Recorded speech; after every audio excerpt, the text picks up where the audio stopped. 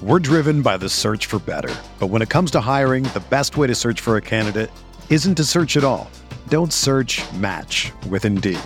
Indeed is your matching and hiring platform with over 350 million global monthly visitors, according to Indeed data, and a matching engine that helps you find quality candidates fast. Ditch the busy work. Use Indeed for scheduling, screening, and messaging so you can connect with candidates faster. Leveraging over 140 million qualifications and preferences every day, Indeed's matching engine is constantly learning from your preferences, so the more you use Indeed, the better it gets. Join more than 3.5 million businesses worldwide that use Indeed to hire great talent fast. And listeners of this show will get a $75 sponsored job credit to get your jobs more visibility at Indeed.com/Blue Wire. Just go to Indeed.com/Blue Wire right now and support our show by saying that you heard about Indeed on this podcast. That's Indeed.com/Blue Wire. Terms and conditions apply. Need to hire? You need Indeed.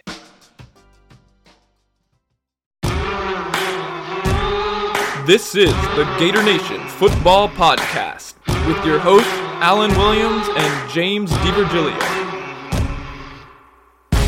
This place is an insane asylum in the swamp! Oh my! Now we know we're just a bunch of average stiffs. Scared money don't make money, you know? Welcome back, Gator Nation. It's the podcast. I'm Alan. I'm here with James. We have our 2023 season preview all ready for you guys. I'm sure you're getting hyped. Some of you are getting really, really hyped. You've been ingesting all the Kool-Aid possible. Some of you are, a little more skeptical. We're going to get into all of that. This is a really fun episode, one of my faves of the year. James, how you doing over there? I'm doing so well, Alan. We are here. We're almost at week 0, as they call it now, right? Week 0 Eve week, if you will. And there's just no better time on my calendar than the start of the fall, even though it's still the summer. But really, when football season starts, it's the start of the fall in my mind. And it is here. It's here. We're right there. It's upon us. I love it. This is a great time of year. You can sense the fall here coming in Florida. No signs of it yet because it's blazing hot. But we know it's right around the corner. Indeed. And if you're a new listener, welcome to the program. Welcome to our podcast. Of course, we fancy ourselves as analysts. We love to dive into things that we think are analytical. At times we'll be right, at times we'll be wrong, but you'll know that we're always doing our best to provide what we think is an analytical angle on the program. And if you like the content, you can follow us on social media. You can sub to our YouTube channel for weekly film reviews, and you can become a patron on Patreon, where you can drop us a dono to support our efforts to bring you this type of content throughout the season. As always, shout out to our producer, B-Red, and our video editor, Carly the Commissioner. You can also join our GNFP Sammy WhatsApp thread and our GNFP Discord chat if you're looking for chat throughout the week during the football season. And you can pick up your very own GNFP merch. The link is in the show notes. Click on that. Check out what we got. We got a bunch of stuff. Hats, shirts, hoodies, stickers, beverage items. Yes, and I want to say whatever you need. This is getting priced almost as low as it can be priced. A lot of this is because these are one-offs. Is that price in there? So, I wanted to make it as available as possible to you guys.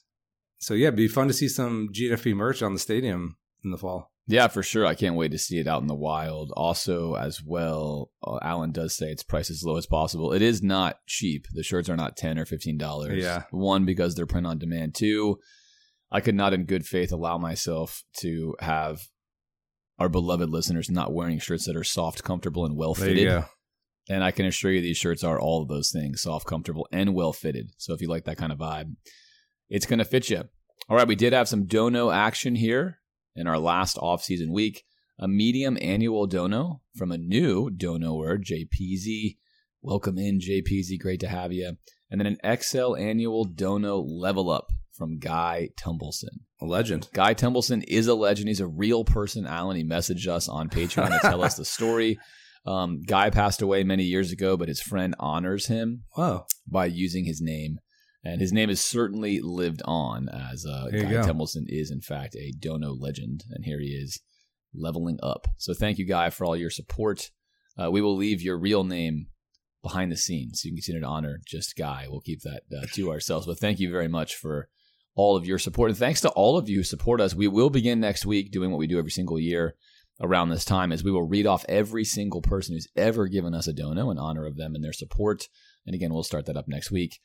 And Alan, we have some news. There's been a dethroning in the GNFP kingdom. Big time. James Ridge, who was on the throne for almost a year, in fact, very close to a year. Barry Jenkins and James famously had a little battle last season. He has been dethroned. Cooper and Kylie Craig are the new king and queen of the GNFP football podcast here. That's redundant, but regardless, they are the kings and the queens.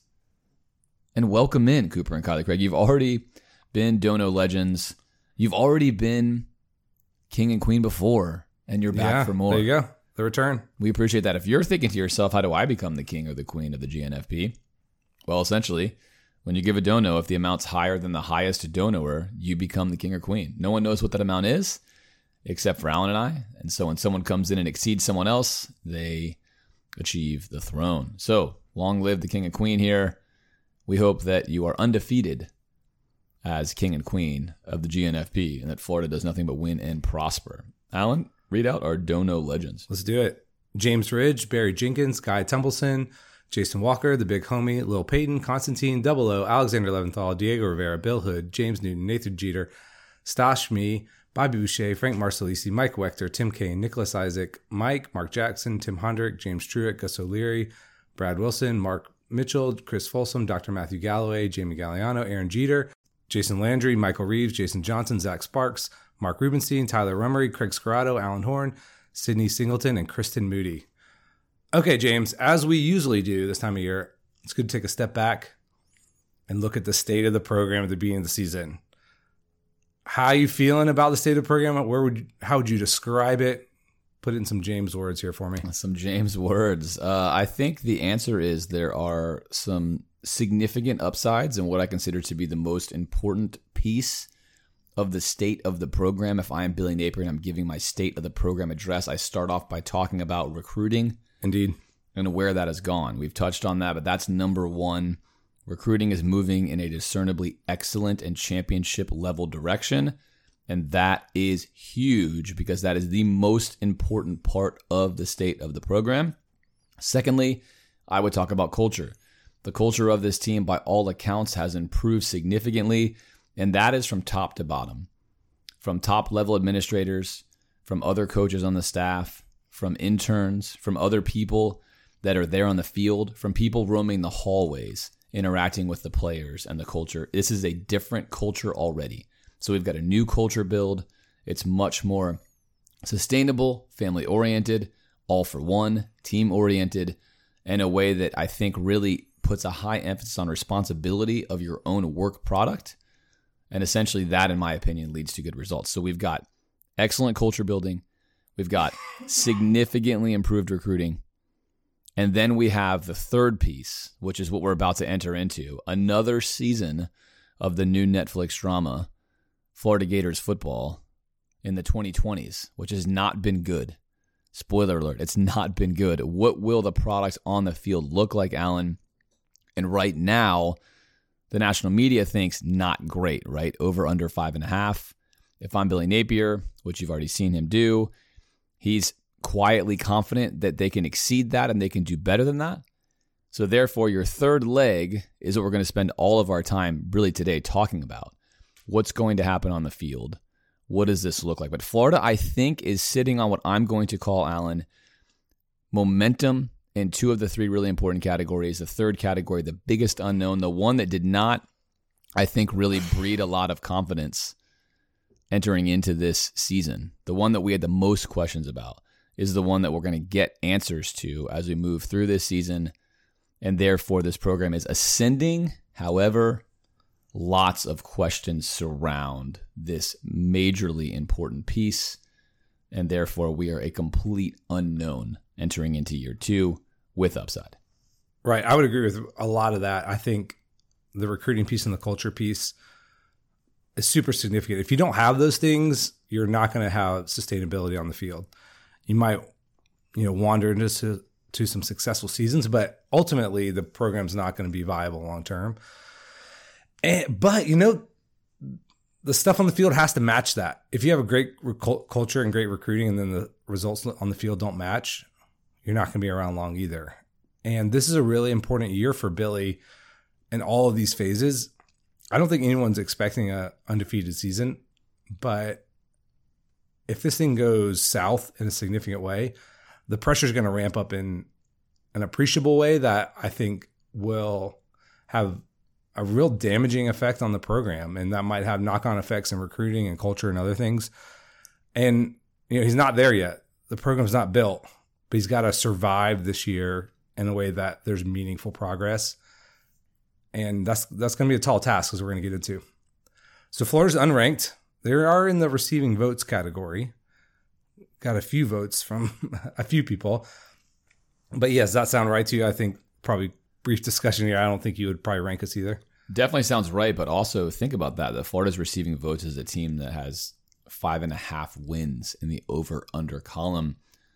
That just shows you how interesting this Florida football team is and how this season is being viewed across the board. Typically, if your over-under is 5.5, which is second worst in the SEC or third worst, you are not receiving any votes. That's really interesting, yeah. So, yeah, it is. It shows what we're going to unpack for you.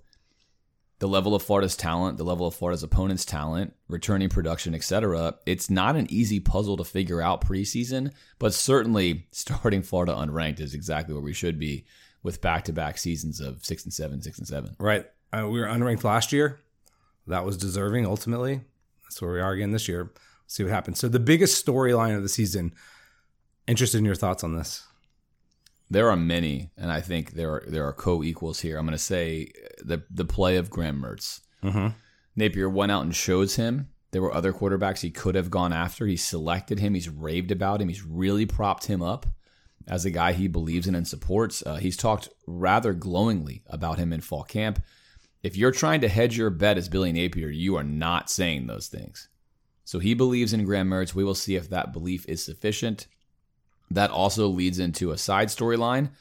Anthony Richardson's performance at Florida has been often talked about. We spend a ton of time talking about it. It's been tied to Napier.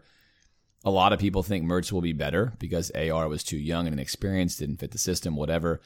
But if AR is doing relatively well with the Colts as a rookie and Mertz is not doing well, I think a lot of even the most hopeful Florida fans are going to start asking questions about maybe Billy Napier's offense is the problem. And if the reverse is true, then it's going to be different. Well, wait a minute. Napier knows what he's doing. AR was too inexperienced, didn't fit. He selected this guy. We can really trust him. So he's sitting, I think, on a balance point where you're not going to stay. You're either going to gain more faith in Billy's selection of a quarterback and how he grooms them, or you're going to regress in that belief. Very hard, I think, to stay where it is. So it's a proving point.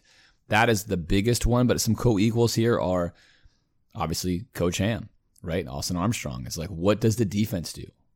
One of the worst defenses in all of Florida history, the worst defense in modern Florida football history, presided over by Billy's previous hire in Patrick Toney, and in comes newness. Right now, the excitement from is sky high, right? People are really, really amped about that. And I think to me, those two storylines, and there are other ones, are the two biggest narratives from last year: quarterback play, defensive play. If those things get better and more consistent, you can create some positive narratives for Florida's season this year. Yes, I think you stole both of mine. I'm sorry. No, that's good. You gave it to me first. I did. I think the Mertz thing is right on. If he's successful, I think that takes a lot of pressure off Billy. If he really struggles and the offense struggles overall, I think you're headed for a off-season of forced change. And yeah, the defense was wildly disappointing. Wildly. I don't think we fully appreciated how bad it was, because I think we kept hoping for improvement and it just never really came. Like marginal one, but I went into the offseason saying the defense couldn't be worse than it was the previous year. And somehow it was. And that was extremely disappointing. So if the defense takes meaningful steps forward, I think that's going to reflect really well on the program. And you're going to hear more and more about the Billy OC stuff. I think if that goes south, that chatter is going to get louder and louder. So that's a little bit of the kind of subplot, if you said, the Graham Mertz Billy Napier, Anthony Richardson stuff. And both can be true, right? Anthony Richardson could have been a bad fit. He's inexperienced. Doesn't mean that Billy should stay the OC or whatever, right? You can find some narratives that split the difference there, but that'll be really interesting to track. Okay, let's talk about floor and ceiling. This is really interesting to me. I don't think the range is as wide as it has been in some years, but it's pretty wide. You can put together a narrative. Let me do the ceiling narrative here first. All right, the defense takes a huge step forward, right? It becomes a top 25 unit. There's talent there. They gel. Armstrong is the real deal. And the defense becomes, instead of an extreme liability, becomes a strength. On offense, the offensive line stays healthy. Graham Mertz is as advertised. They move the ball effectively, if not explosively. The running backs are great. The freshman wide receivers all do really well. They provide explosive plays. Florida takes some wins off some teams that maybe they weren't expecting to, and they pick up 9 wins, and everyone is thrilled. That's a lot of ifs. There's, I think Bill Connolly, ESPN, talks about like the if teams. Like, if you have one if, there you go. If you have 2 ifs, 3 ifs, we have a lot of ifs. And to get to that ceiling, everything would have to break right. And I don't think I would bank on that. But so probably somewhere in the middle is where I'm going to fall. But the ceiling is enticing. You can make a narrative that this team could be successful in a lot of ways. I think the ceiling in standings terms is second in the SEC East. Right. That is an achievable ceiling. First is you're dreaming. That would be an all-timer, an unbelievable year. That's also Georgia. We're going to talk about our extremely difficult schedule. Georgia has one of the easier schedules in the country. And so I think, again, if you're out there, JT Raymond, we know you're out there, and you always think the ceiling is undefeated. Of course, that is a possibility, right? Miracles do happen. But in this example, we're kind of talking about, 2 standard deviations from the mean here. Right. A regular confidence interval. We're going to throw out the top 5, bottom 5%, or top 2.5, bottom 2.5, and just sort of get rid of those results and say, likely, I think that ceiling is second in the SEC East. And that is, I think, actually possible, Alan. There are real worlds where that occurs, and we're going to walk through how that could occur later. So for me, that's the ceiling. What's your floor?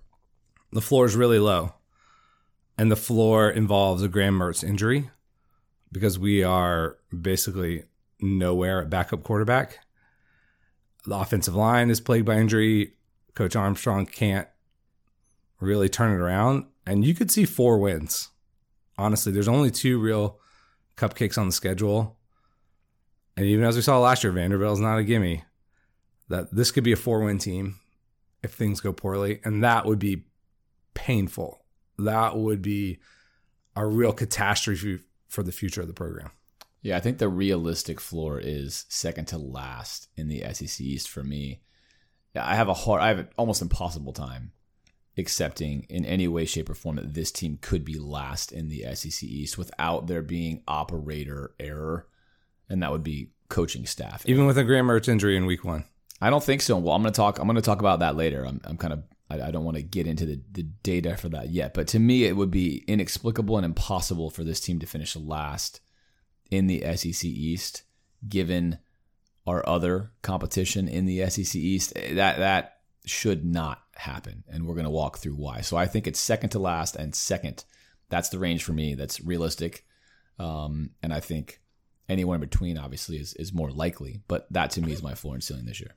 All right, what's a successful season for you then? What would you? That's like the minimum viable product of successful. Yeah, this is great. This is where you could replay every single season preview year from when we started, 8 or 9 years ago. And I'm going to say first, it's going to be about style and the film on the field improving, the selection of the right player improving, right? Identifying talent and giving them reps, identifying guys who maybe were practice players and now are in the game and aren't doing well and moving them out. That's good coaching. And then seeing an increase in your level of execution, of your adherence to your game plan, of how you want to play football, watching that get better throughout the year. That's the most important thing. Anyone who watches football knows that these games can hinge on 1 or 2 plays. You cannot control that as a coach, but you can, on film, get better throughout the year, put better stuff out there, and lead a program like this one to say this team is getting better. And yes, they had a bad play here or a college kid made this mistake there, but this team is getting better and that bodes well for the future. That's what this kind of season is. It's a campaign builder. It's a stepping stone. We want to see improvement. So for me, a successful season is that. I want to see better stuff on film. I want to see stuff that we saw last year that made us scratch our heads go away. I want to see more competent team play from top to bottom. I want to see more consistent play from week in to week out. And I want to see an overall arc of improvement from start of the season to the end of the football season. That's what should happen with a roster like the one that we have. What the record is going to be, we'll talk about. What defines that, we'll talk about. But I think realistically, if those things happen, as I just mentioned, Alan, 7 or more wins would dictate a successful season. And you could still have just 7 and be successful if you have some really tough end of the game breaks, some bad bounces, some crazy moments. You could accept a 7 and still say, that was really successful. I'm really excited about next year. I don't think I can create a narrative for 6 wins to be that. I just don't think I can. Even if you have like catastrophic injuries, it would be hard to say 6 was successful. So I'm going to go 7 is that bottom level success, but I'm going to go 7 with that style being much more important than the actual win total. Totally. Are we competitive in every game? Which we were in almost every game last year, even against our opponents who ended up, being very successful in putting it on us. Those LSU games, Tennessee games, Florida was still competitive in those games. But I would say 7 wins as well. I feel like less than that, there's going to be collective disappointment. I'd be personally disappointed.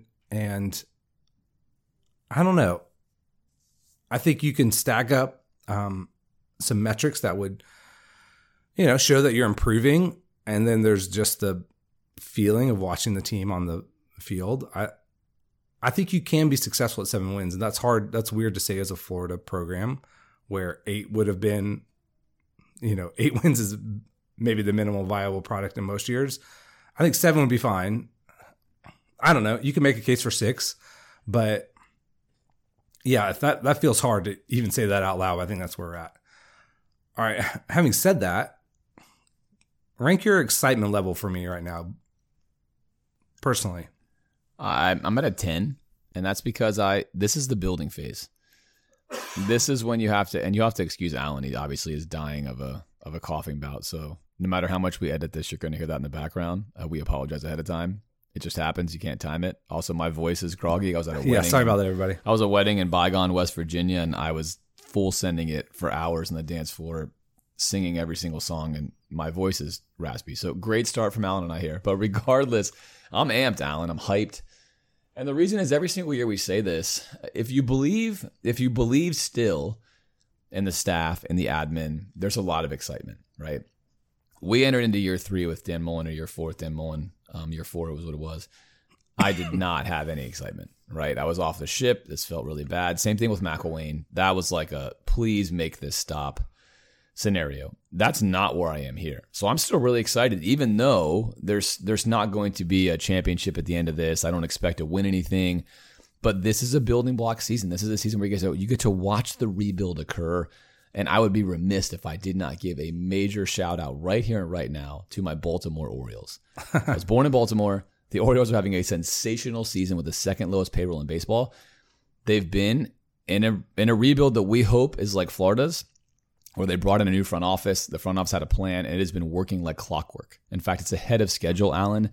But I'm going to tell you, the building block seasons are really fun. Last year was the major breakthrough building block season for the Orioles. It's sensationally fun. So you have to appreciate the journey. It's an origin story here. So I'm still max excitement. I want to see if the hope we placed in Billy when we thought he was the best hire for Florida is true, or if we're going to say, hey, you know what? It was the right hire. It's not going to work. Now, we won't know that at the end of this season, but we're going to know more. And that, for me, is exciting. You're opening a new package every single week. You don't know what to expect. It's not the same old thing. I still have plenty of hope, especially with recruiting. This is going in the right direction.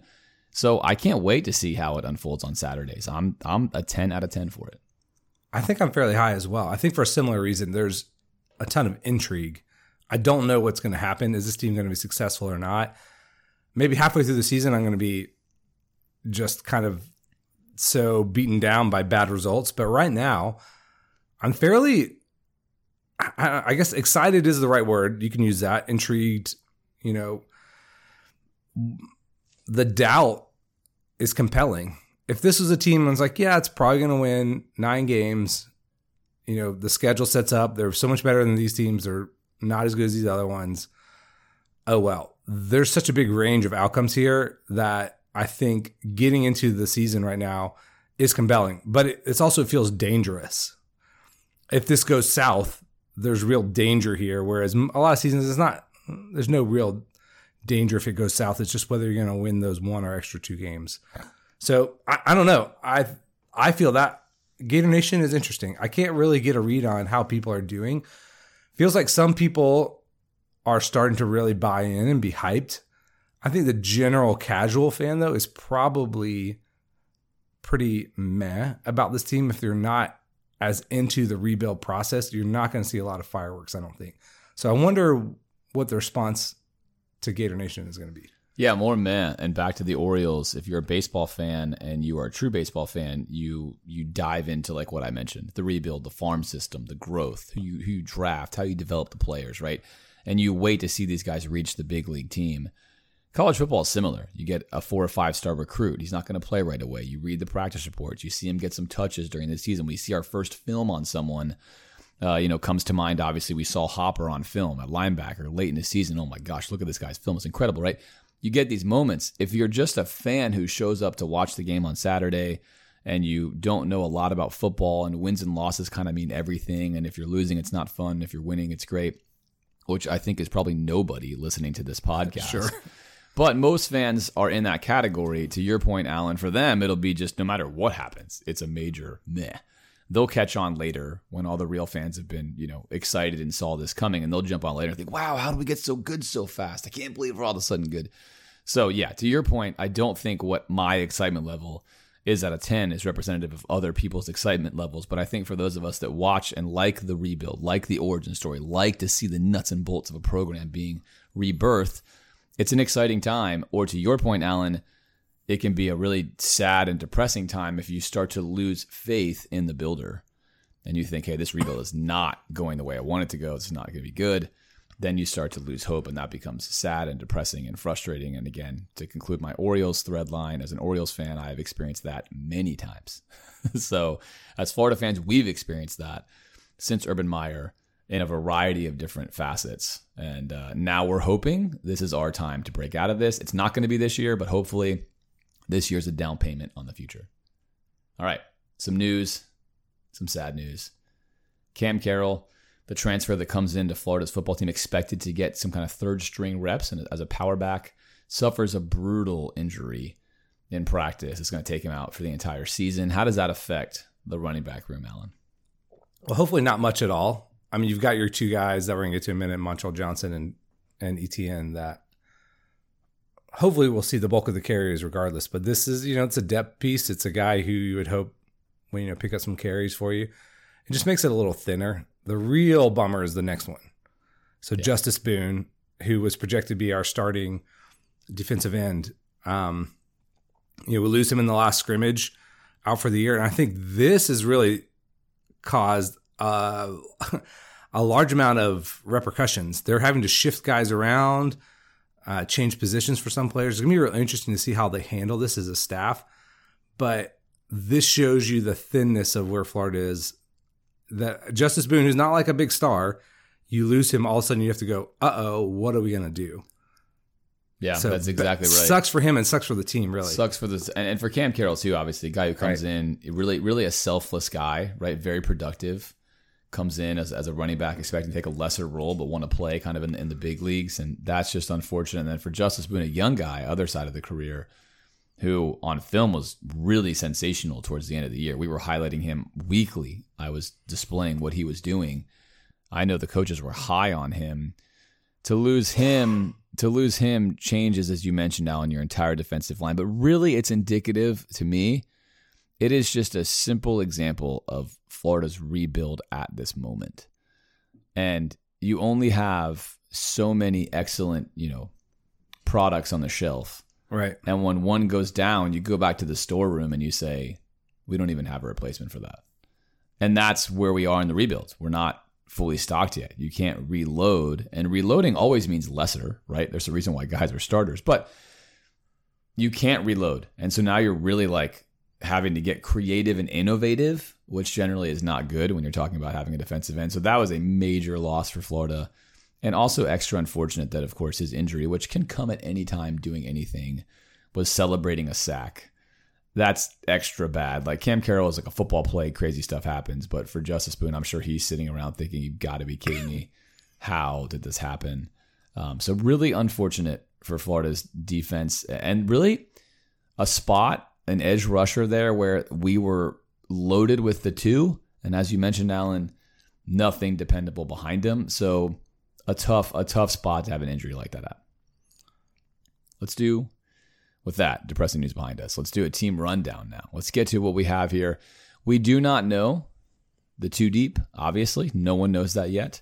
It's not publicized. We're going to walk through what we think are going to be the impact players at each position. And of course, we're not even going to tell you exactly what the two deep will be, but we're going to walk through who we think is going to feature, who we think is going to get playing time, and then start to begin to talk about some guys perhaps you haven't seen play yet that are generating buzz. Alan, our personnel guru here at the GNFP, is going to walk us through it. Alan, let's start with the offense and let's start with the quarterbacks, perhaps the most familiar room to the casual fan, especially with all the Graham Mertz talk. But what do we have this year in our quarterback room? Not a lot. You got Graham Mertz, who is a big question mark in himself. Jack Miller, who last we saw was playing terribly in the bowl game. And you got Max Brown behind them, a total project. And there's been some buzz that there's a guy named Micah Leon, who's a walk-on transfer, played at UConn and another place, that he's actually vying for backup reps. So that's a good thing to get another guy in the room, but also just shows you where we're at in terms of the quarterback development. I mean, so when people are like, Graham Mertz won the starting job, and there were people on the internet like, he sucks. It's like, well, he's probably infinitely better than anybody else we might run out there. So if you're inclined to pray for people to stay healthy and you're a Florida fan, I would put Graham Mertz at the top of your list. What would you rate our quarterback room? A, B, C, D, F? Well, not having seen Graham Mertz play, C. I mean, this can move up. I mean, but the room itself is dragged down by, I think, what both the current level of probable play and the potential future of all these guys. Now, that's going to change a lot over the next couple of years with recruiting, but right now, Florida is in a tough spot. Yeah, I think the room for me is a D. Yeah, probably a D.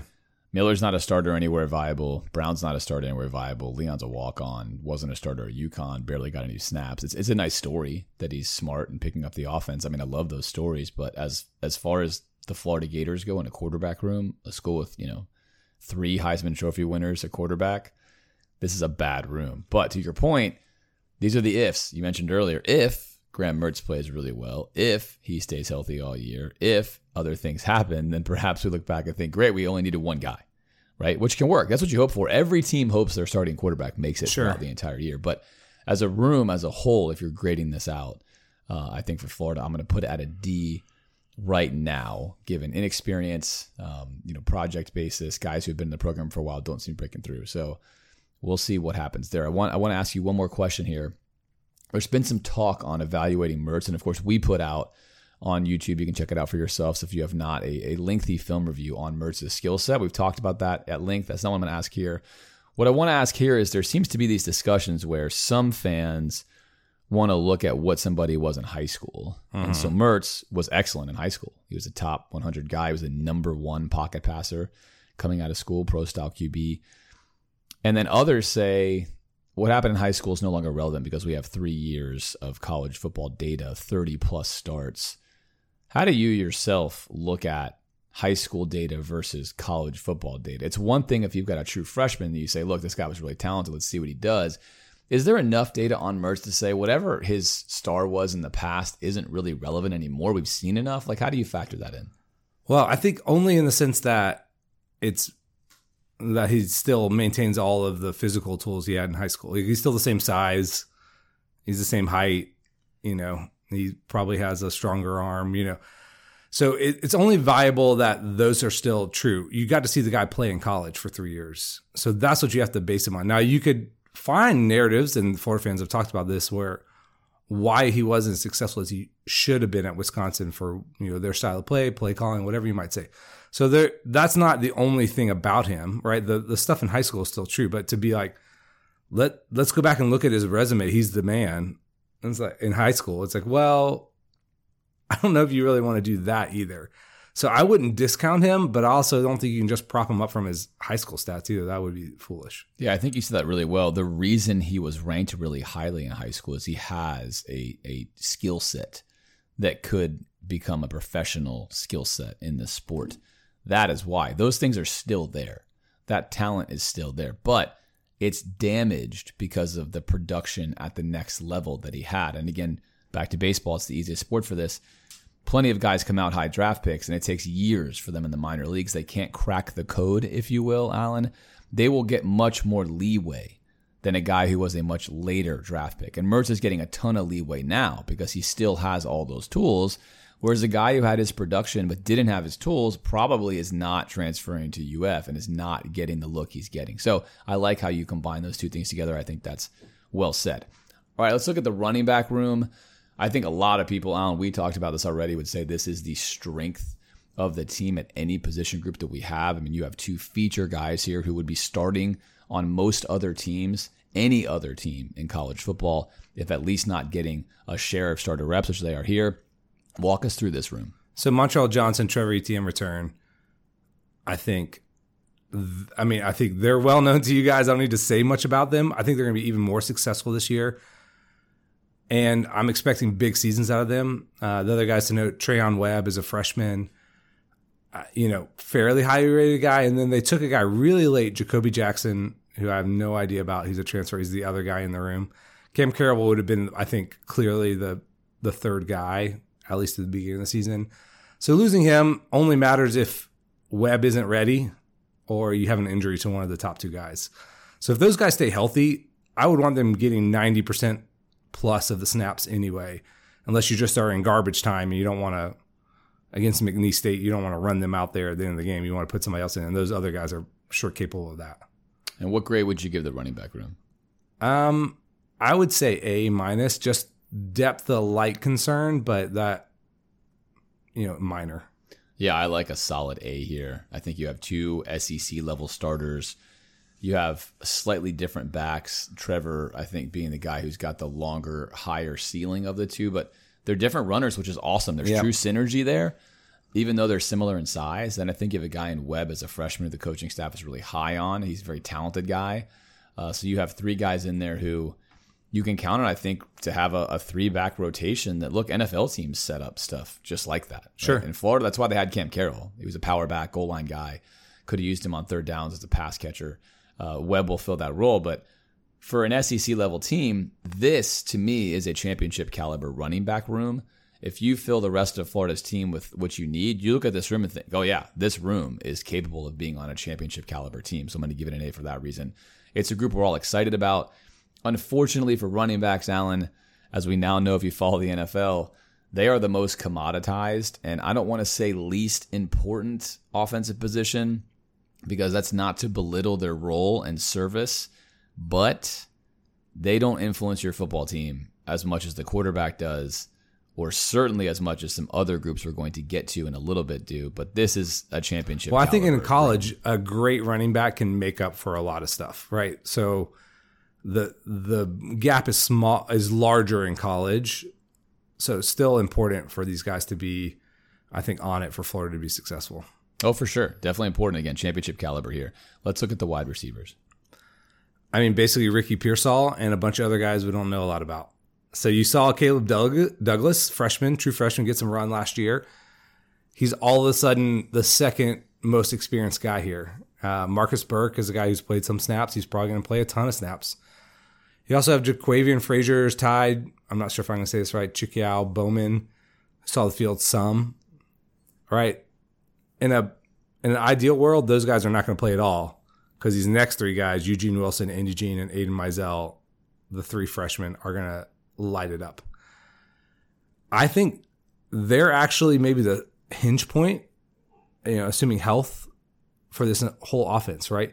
If those guys come in and can provide big plays, the kind of speed, the kind of explosiveness that we're lacking. All of a sudden, this offense, I think, ups its points per game significantly because they don't have to drive down the field every time. If those guys don't really make it on the field or aren't able to translate that yet, it's going to bog us down, I think, quite a bit. And it's weird to say that about freshmen, but yeah, I think they're going to tell the story a lot for the season about how successful the offense was. Your grade on the wide receiver room? Oh, man. Again, we haven't seen these freshmen, but I'm going to say C-. I'm tempted to say D, but I don't want to get in that category because three guys could be all electric, and you get to the end, what's their in performance, and maybe I'm saying A because these guys were all amazing. I love C-, and that's because you're factoring in the future upside, which is high. Right. And when we're saying rate the room, you're rating the room right now. Mm-hmm. This is the SEC. Do you have talented, production-oriented receivers who have proven it in this conference? One. We have one. We have one in the SEC. One. That is not going to be. And he would normally, you would like him to be your third best receiver. Correct. And so that's why it's a C-. So if you've been reading all the practice reports and every single message board and you're super hyped in the freshman, look, we are too. But the reality is entering into a campaign, if this is war and we're going out into the battlefield, you got 3 unproven guys out there you're going to roll out there. They're going to make mistakes. They're not quite ready yet, right? This is the SEC. That's a C-, but there is upside here. That's important to note. Very important to note that the wide receiver room, I think, is one of those building areas where you look at the foundation and you say, oh, I can see what kind of building this could become. We're probably going to look back at these 3 freshmen and say this was when Billy started to show us what his offense could look like, but we're not there yet, so I like that grade, Alan. All right, let's switch to the O-line. Let's talk about the group that we have here. What are your thoughts on this group? Obviously, a big hit, which we already covered, in losing a transfer back to Kentucky, the state of Kentucky, that is, and a group now that has some talent but has some questions. What do you got here? So Austin Barber, who we really liked from last year, should be the left tackle.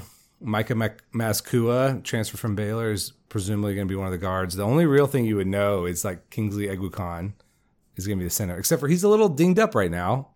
And in college football, you don't share injury information, so I guess we're hopeful he's going to play against Utah.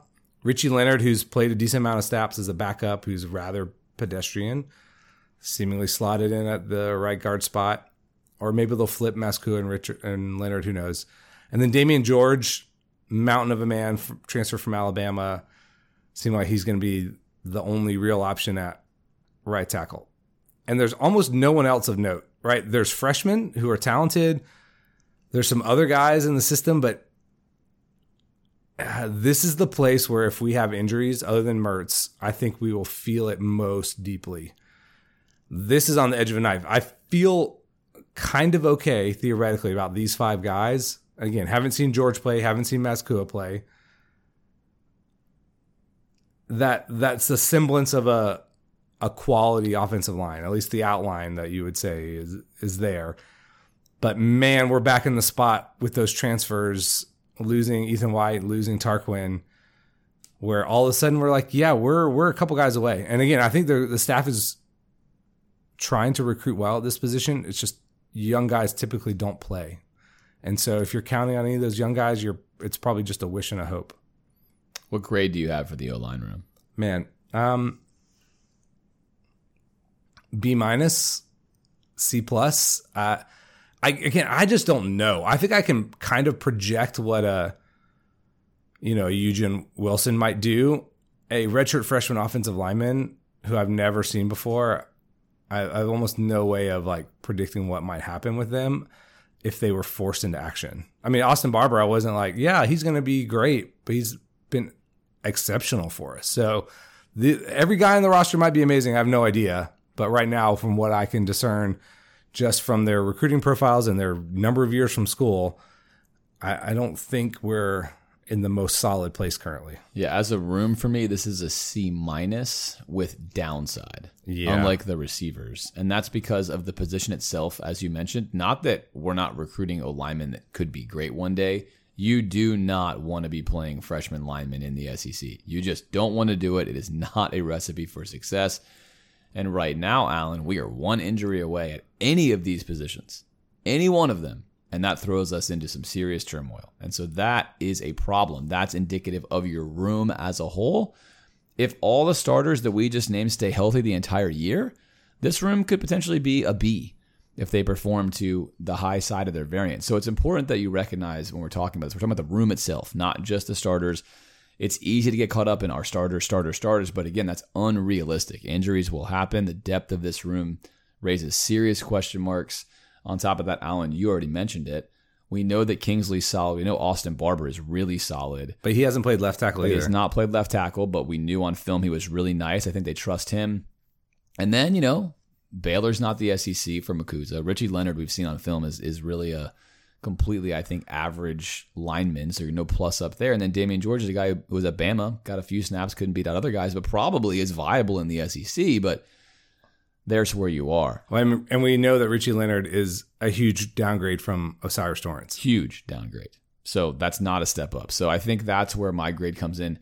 That being said, we are seeing an emerging hand that Billy is playing here, and that is size. Mm-hmm. The size of this offensive line is ginormous physicality-wise, Alan. This is one of the biggest lines in college football. It would be one of the bigger lines in the NFL, size-wise. So Billy seems to be skewing towards taking big boys, and they're here. And they're going to be featured, each and every game. We'll see how this works out because, again, we're still building here on the O-line. We've taken a lot of O-linemen. We are taking a lot of O-linemen in the upcoming class for 2024. It's an area of need, but for this season, and this is the deal, running backs are awesome, right? They're sort of your Ferraris or your sports cars, but the O-line, these are the guys that largely dictate wins or losses in college football, in addition to your quarterback. Those positions are premium. And for Florida, once again, we enter in with major questions about what happens to this unit if it takes any kind of hit. So I've got this unit on my major concern list due to injuries. So if you want to pray for one position group, pray the O-line does not take a single injury all year long, and I think you have a chance for Florida's upside to get hit. That's the best case scenario. So if you want to reach the upside, this O-line needs to stay healthy. Let's look at tight ends, Alan. A feature group for Billy Napier on paper. In theory, we run a lot of 12 personnel where he wants to run, as you heard on our podcast earlier this summer. Of course, a lot of plays out of this, both passing and both running. So the tight ends need to be able to run and block. What's going on with this room this season? Can we just skip this one? No. Man. Don't love this for us. Dante Zanders, who is a nice guy to have on your team, former tight end, former defensive end, now back at tight end. Saw him last year, is a reasonable facsimile of a tight end. Athletic profile, but not the skill level, either blocking or receiving. Arliss Boardingham is a guy who was a freshman last year, did not play at all, that apparently is fairly athletic. You saw Jonathan Odom, who theoretically is more of a blocker, although can catch the ball, but doesn't really threaten you with like speed or route running. And then Tony Livingston, who is a guy who was supposed to be in the class last year, is in the class this year. In the recruiting, is he offensive lineman? Is he a tight end? Could develop into a guy. I think the staff likes him. Hayden Hansen, another redshirt freshman. I don't know, just question marks abound. The injury to Zipper, I think, really put this unit back a step. This is theoretically one of the worst units on the team, maybe the worst unit on the team in terms of what we're asking them to do. I mean, you could have these group of guys and it's like, we don't really play any tight ends, so it doesn't matter. But we play them a lot. So unless we get a big season out of Arliss or Tony Livingston, I think this is going to be a really disappointing unit. This hurts. This unit hurts so bad. So, spoiler alert, Alan, what's your grade on this unit? D minus D. I don't know. Yeah, I'm going to go F. This is F specifically because Billy Napier wants to utilize two tight ends for between 30 and 40% of his offensive production. 1/3 of his plays, he would like to have two tight ends. And that means there are a lot more where you like to have one tight end. Correct. So that's the other side of it, is the other part of our offense is 11 personnel, where we have one tight end on the field. only 10% or so of the time will we run without a tight end in the field. So this is an offense that heavily features tight ends, and we have an absolutely, completely, in every possible way, non-SEC level room. Now, with that being said, tight ends are the hardest position, I think, in all of college football to get really good ones. There's a reason why in the NFL, tight ends have become so spectacularly popular. And there's also a reason why there's like 12 of them that are excellent, 5 of them that are superstars, right? And everyone's hunting for them. That position is unbelievably impactful. That's why you see guys get drafted who are former quarterbacks and basketball players, because they're looking everywhere to find these guys. And it's a unicorn to have a guy who can block really well, like a Kelsey, and also catch passes really well. That is not an easy find. For Billy, I think he would just settle on 2 tight ends who could block really well. A little bit more old school football, power tight ends, big, strong guys. You see him taking big, strong guys. Tony Livingston was the guy who played offensive line and tight end. Big dude. So he's going to lean towards that, but right now we're just not there yet. And this, I think, more than any other position group, Alan, hurts this offense the most. It's really hard to run what you want to run when you are essentially playing with one arm tied behind your back. No team is going to fear any one of these guys just yet. Tony Livingston's a guy that we have been hearing has the most upside, but he's a true freshman. We have no idea when or if he'll be able to contribute. So when you're playing Florida and you go into prep week, you look and say, we're not worried about Xanders hurting us. They might gadget up some plays to get him open. We're not going to game plan for him. We're certainly not game planning for anyone else. And so that takes a major guy off the table. And then let's say Xanders gets hurt, Alan. What do you do for 90% of your plays? Because Xanders is a competent blocking tight end. What happens then to your offense? What do you do then? How do you handle that? There's a lot of question marks here. This is disappointing. We've had a hard time recruiting tight ends thus far, which is borderline shocking to me, given that we so heavily feature them in the offense. So this, I think, is going to be a position to watch for Napier and staff in Florida.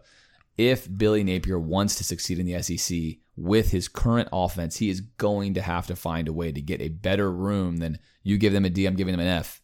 That's not going to be viable in the long run. So this is a room to keep an eye on.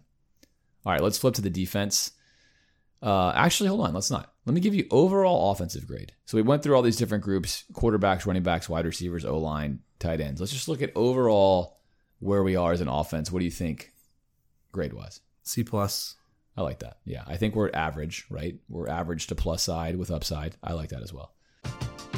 We're driven by the search for better. But when it comes to hiring, the best way to search for a candidate isn't to search at all. Don't search, match with Indeed. Indeed is your matching and hiring platform with over 350 million global monthly visitors, according to Indeed data, and a matching engine that helps you find quality candidates fast. Ditch the busy work. Use Indeed for scheduling, screening, and messaging so you can connect with candidates faster. Leveraging over 140 million qualifications and preferences every day, Indeed's matching engine is constantly learning from your preferences, so the more you use Indeed, the better it gets. Join more than 3.5 million businesses worldwide that use Indeed to hire great talent fast. And listeners of this show will get a $75 sponsored job credit to get your jobs more visibility at Indeed.com/Blue Wire. Just go to Indeed.com/Blue Wire right now and support our show by saying that you heard about Indeed on this podcast. That's Indeed.com/Blue Wire. Terms and conditions apply. Need to hire? You need Indeed. All right, defense. Let's start with the D-line. This is a group I think a lot of people are excited about, even after the injury to Justice Boone. But what do we have here on the line? Well, this is a little conjecture. I think a lot of guys are going to play. So it seems like the only guy who would be assured he's starting somewhere is Princely. And whether he starts at edge or kind of the other defensive end position, they're kind of loose with their lingo a little bit, or at least it's lightly unclear to me what they mean by all this. But it seems like he's going to play and play a lot. Cam Jackson, the defensive tackle transfer from Memphis, also seems like the guy most likely to be the starter. And then the other spot, maybe, and he'll be the nose, I assume. The other spot, Chris McClellan, maybe, Caleb Banks, maybe. Seems like both those guys are going to play a ton of snaps. And then Tyreek Sapp potentially starting after position moving. So that just shows you there's a lot of upheaval. So at the edge, I think you're going to see Princely. You're going to see Jack Pyburn, who is I think a redshirt freshman. And then some real freshmen. Kelby Collins, TJ Searcy, Cameron James, all those guys fairly highly rated. They're going to play a lot of snaps because they have to. The only other guy I haven't mentioned, Desmond Watson. Everybody knows who Big Des is. I think he'll play a lot. And you might be seeing like Chris McClellan at defensive end. You might be seeing Caleb Banks at defensive end. Who knows what they're going to have to do if they have another injury or they're playing a ton of freshmen. So defensive tackle and maybe edge, I feel there's a lot of productivity and potentially like really high productivity of one of these freshman flashes. But yeah, also some question marks about who's going to get the bulk of the snaps at the other defensive end spot. Yeah, well said. What grade do you give the D-line room? Man, this is tough. If you still had Justice Boone here, I would probably give it an A. Because I think there's solid production with high upside.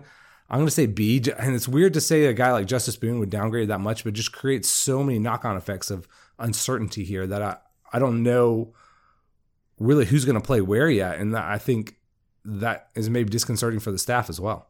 Yeah, that's well said. I agree with that entirely. And this is where, again, you get to peel back the curtain and see the rebuild process. The staff does not want to be in the situation where they are at defensive end. They just haven't had time yet to address that position. We talked at length about the Mullen era and getting a bunch of misfits. Same thing with the McElwain era, a bunch of sort of like Swiss Army knife guys that don't fit anywhere and fit somewhere. And Napier has a plan. This line is also huge size-wise. These are big guys, Allen. So offensive line, defensive line, big physical guys. They're going to get there. I feel very comfortable with what Florida's doing overall with their blue plant for the lines. I trust Billy in those regards significantly. He was successful at Louisiana in that. I think he knows what he's doing there. So these grades are, again, for this season. But I think you nailed it with Boone. This was going to be the other best group, I think, on our football team, along with the running backs. Now it's still going to be really solid. I think the interior is going to be excellent, top level, good depth. They can rotate well, what you want to have. But just having that huge question at the end is tough because, again, that's really important. But couple this with Armstrong, who is a modern coordinator, very creative. We saw that even in the spring game where he's going to wind up using a lot of creepers, a lot of simulated pressures, a lot of linebackers with A-gap blitzes where D-ends drop. And he's going to help mask some of that stuff. You don't have to just line up in a 4-3 or a 3-4 and trust your edge guys to get there. So with Princely being, I think, a premier rusher and these other guys we have, I think you can be disruptive. So I like what you said. Yeah, maybe it's just some creativity. I mean, it could not matter at all. They could do fine here. It just, again, creates some uncertainty at this point of the year. It does. Yeah, you lost what was sort of your A-level playlist, and now you're dropping down some. All right, let's look at linebackers, a group that obviously we have been, when you get one in Hopper, he's gone. You just never really have a complete room for years now. What's it looking like this year? So interesting, guys with a lot of years in the program without a lot of snaps. Seemingly the starters are going to be Taraja Mitchell, like a very old guy from Ohio State. He's like a 5th or 6th year guy. And then Shamar James, assuming he's healthy. Seems like Shamar James is like the linchpin of the group, no matter where he plays, of the two inside linebackers. And then some other guys to note: Derek Wingo, Scooby Williams, Manny Nunnery, who's a transfer from Houston. I think there's enough guys here that this could be a serviceable room if Shamar James is the guy we think he's going to be. And I don't know. The other guys are serviceable. There's still some upside with Wingo and Williams. We only took one freshman linebacker, so it's not like there's a lot of opportunities for guys to break out. I don't know. I feel okay about this unit. I don't know. Weirdly, I feel okay. Like if they can just be serviceable, feels like the defense could abide with just that level of competence. And what grade do you give the linebackers here? I'm going to say B-, and that's factoring in like a big jump from Shamar James, who went from a guy who played a lot as a freshman, who you saw a lot of flashes from. The way they talk about him as like the linchpin of this unit, and if he is that and he can stay on the field, I think they'll be okay. Okay, I like that. Yeah, I think I'm going to go C+ here. You got a guy in Mitchell who really couldn't play at Ohio State anymore at all, and then comes here and is an immediate starter at Florida, which is not a knock again on Billy. That is a indictment on where the program was with linebackers at this stage. And if you look at this next class of linebackers, the 2024 class, it's loaded with linebackers. Correct. So again, it's really important. I'm going to keep saying this because I just know it's important when you listen to a podcast. Like, where are we coming from with this? The room as it is right now. Not what the staff is doing to address it, not what the future looks like. We're going to talk about that stuff too. But right now, this is just this season going into battle. What do we have? And it's nice to have Mitchell. Don't get me wrong. But again, not where you want to be quite yet. Shemar James is the guys you want to have. You want to have, a bunch of those guys, right, at every position at linebacker. And then I think we have some guys who can make some noise, who I think hopefully this staff can utilize. They're talented. They have some quickness, right? There's some upside there. There's athleticism. I will say that. Correct. With each of these guys, they're not just blocks out there. Can you get them lined up and aimed in the right direction? If they can do that, I think we could get into this year and say this was, an A- group because they played exactly what they needed to do. They were athletic. They made plays. They knew where to be. And, they're not like, no one's making like all SEC lists, but they were really good for the Gators. I think that upside is there, which I would said in the past, like, we're going to struggle. And it feels like with the right combination here that this could be a successful group. And I think that's the real key is what I do want to say as part of the rebuild process here is this is an actual linebacking core, whereas before we had linebackers and hybrids. Mm-hmm. Right? We're starting to enter into a point now where even though this is weak, we had to do some gap filling. These guys are actually linebackers for the most part. You still have a couple of, borderline size-wise guys. Well, Williams and Wingo are those guys who correct. Don't really fit any position, but that maybe they've been around long enough and matured enough that they could at least be serviceable out there. But if you're running a 3-4, which Florida will run a fair amount of, and you have Mitchell and Shemar in there together, you have two actual interior linebackers who can tackle and fill the gap the right way. And Lord knows we know how important that is after having just catastrophic issues with the gap fill in the past. That is step one of getting in the right if Mitchell direction. can do a reasonable impression of Ventrell Miller and Shemar James can be a real linebacker next to him, then that looks a lot different. Correct. And that's kind of what we're talking about here. So the linebackers still question marks, but I think what Alan said is that's one of the biggest upgrades in talent coming in the pipeline. Mm-hmm. So help is on the way, but it's not going to be here yet. Let's look at the cornerbacks here. Alan, what do you got for this? I really like this room. Jason Marshall is the guy that you would see on any kind of preseason list. I mean, high-profile recruit. Has played well, still has room to grow. And then opposite him, you're going to see, I think, several guys, but Jalen Kimber, Devin Moore. Would like Devin Moore a lot last year. Jalen Kimber is a guy who's been up and down a little bit, but still, potential starting, caliber corner in the SEC. There's some younger guys, but I think one to note here, Jakeem Jackson, the freshman, who apparently everyone loves and is like tagging with future star kind of. So I wouldn't be surprised to see him on the field at some point.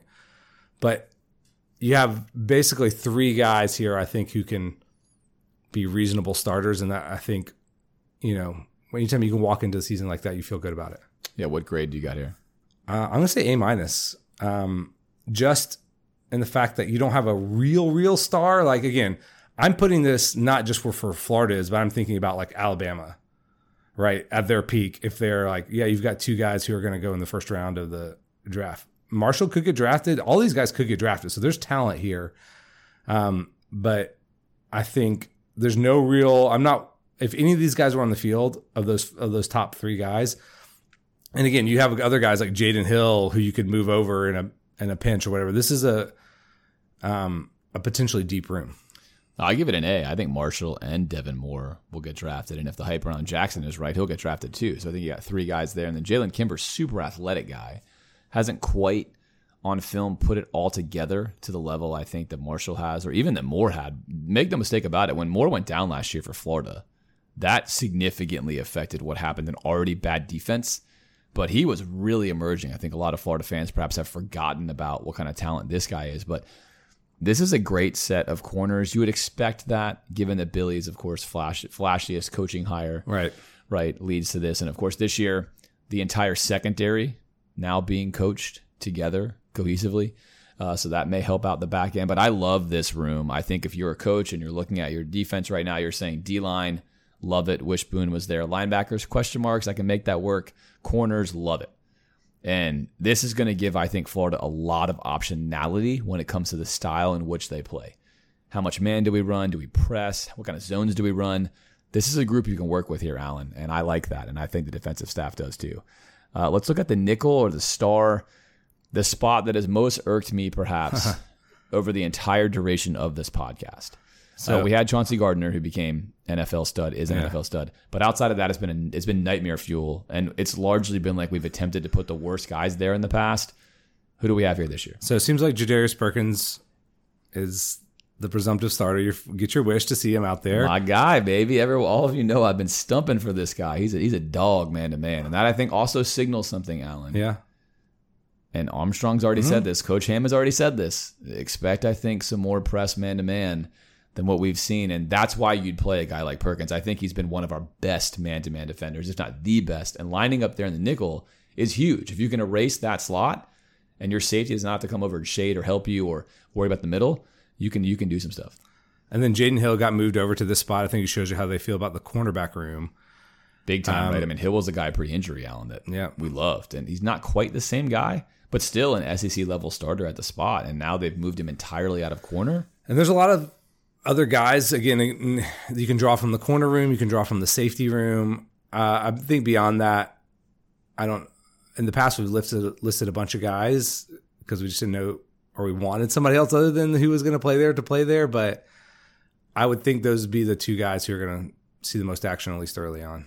Yeah, I love it. I'm stoked about this, and I'm curious what your grade is for this one. Yeah, I feel optimistic, but also we've been burned by this, so I think a B. We could get to the end of the year and be like, that was an A. All those guys were great. Even the young guys they put in there did really well. We solved the problem. I'm hopeful that we can.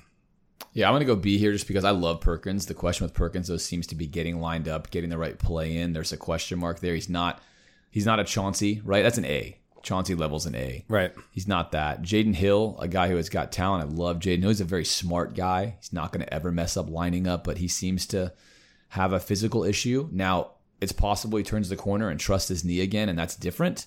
And these are two guys who can play the nickel. I will say this. In the better by comparison game, this is a great room compared to what we've been dealing with in the past here. I'm excited about that. Either one of these guys, I think, can do a better job than what we've seen. I think if Perkins can get lined up and be trusted to line up, I think he can do an excellent job. So I like this room. I think this room will give you versatility with how you play. Perkins also is a great tackler in the flat. Excellent. He comes downhill and he hits. So I like that as well. All right, let's look at the safety room here where we're going to see, I think, a significant difference, obviously, from last year with some departures. What do we have here? No Trey Dean, no Rashad Torrance. Seems like Miguel Mitchell is locked down one spot. He's a guy who, played a lot last year as a true freshman. He kind of came out of nowhere to get a lot of snaps. And then the other spot is Kamari Wilson, big-time recruit at safety. Hasn't quite lived up to that. And then R.J. Moden is a guy who we're unfamiliar with, transfer from Michigan, but I think is a guy that they like there. Jordan Castell, true freshman. There's several other names on this list we could mention, but it seems like those are the four guys who are in the running for the most playing time. And again, Castell is a total, the reports are that people like him and he looks good so far, but who knows? What do you give this room? Man, I'll say a B, but that feels either too high or too low because if it works out, either Wilson gets it or Mitchell and Moden are excellent. This could be a really good group or it could be a total disaster. And I don't really have a feel for it. Yeah, I'm going to go C, but this is C with a lot of upside. But C because, once again, you're entering into an important campaign with a lot of inexperience, right? So you don't know what to expect from these guys yet. You haven't seen what happens when the lights are on and they're the guy. You haven't gotten what you've wanted out of Wilson yet. He hasn't been a disappointment, but he hasn't been what you wanted. He's borderline disappointment. He could lose his job potentially early on in this. So I think with that being said, you're not quite where you want to be, but you have upside here. So I think, again, if I'm Coach Ham, I see these guys, they're athletic. They have the right size. There's some big guys in this group. RJ Moten, I think, is the guy that if he starts to play a lot, will largely be because he's dependable and he does the right thing. He's kind of the benchmark for me. What are maybe the more talented, more athletic guys doing? If Moten's playing, they're just not picking up the rotations correctly. If Moten is not playing, I think it tells you that these guys are offering the right mix of risk-reward of youth and experience versus athleticism. So, interesting group to watch here. Well, Moten has upside too. I mean, you see him on like draft lists and other things, and he's not just... No, he has upside, but I always, right or wrong, I always look at a guy who lost his job at Michigan. And then you think, the guy played a lot, lost his job. It's hard to make heads or tails of that. So you kind of think, what? Well, Wilson, you would hope, is a guy they were really hyped on. Right. Played some as a true freshman. Right.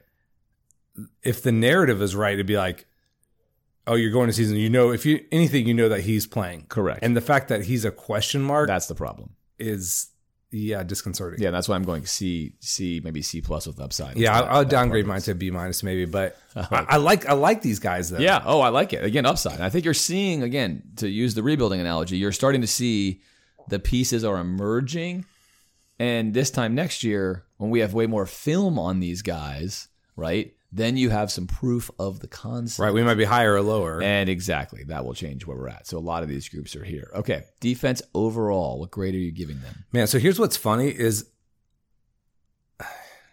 I feel like I kind of know what I'm going to get from the offense, assuming health, outside the Mertz factor.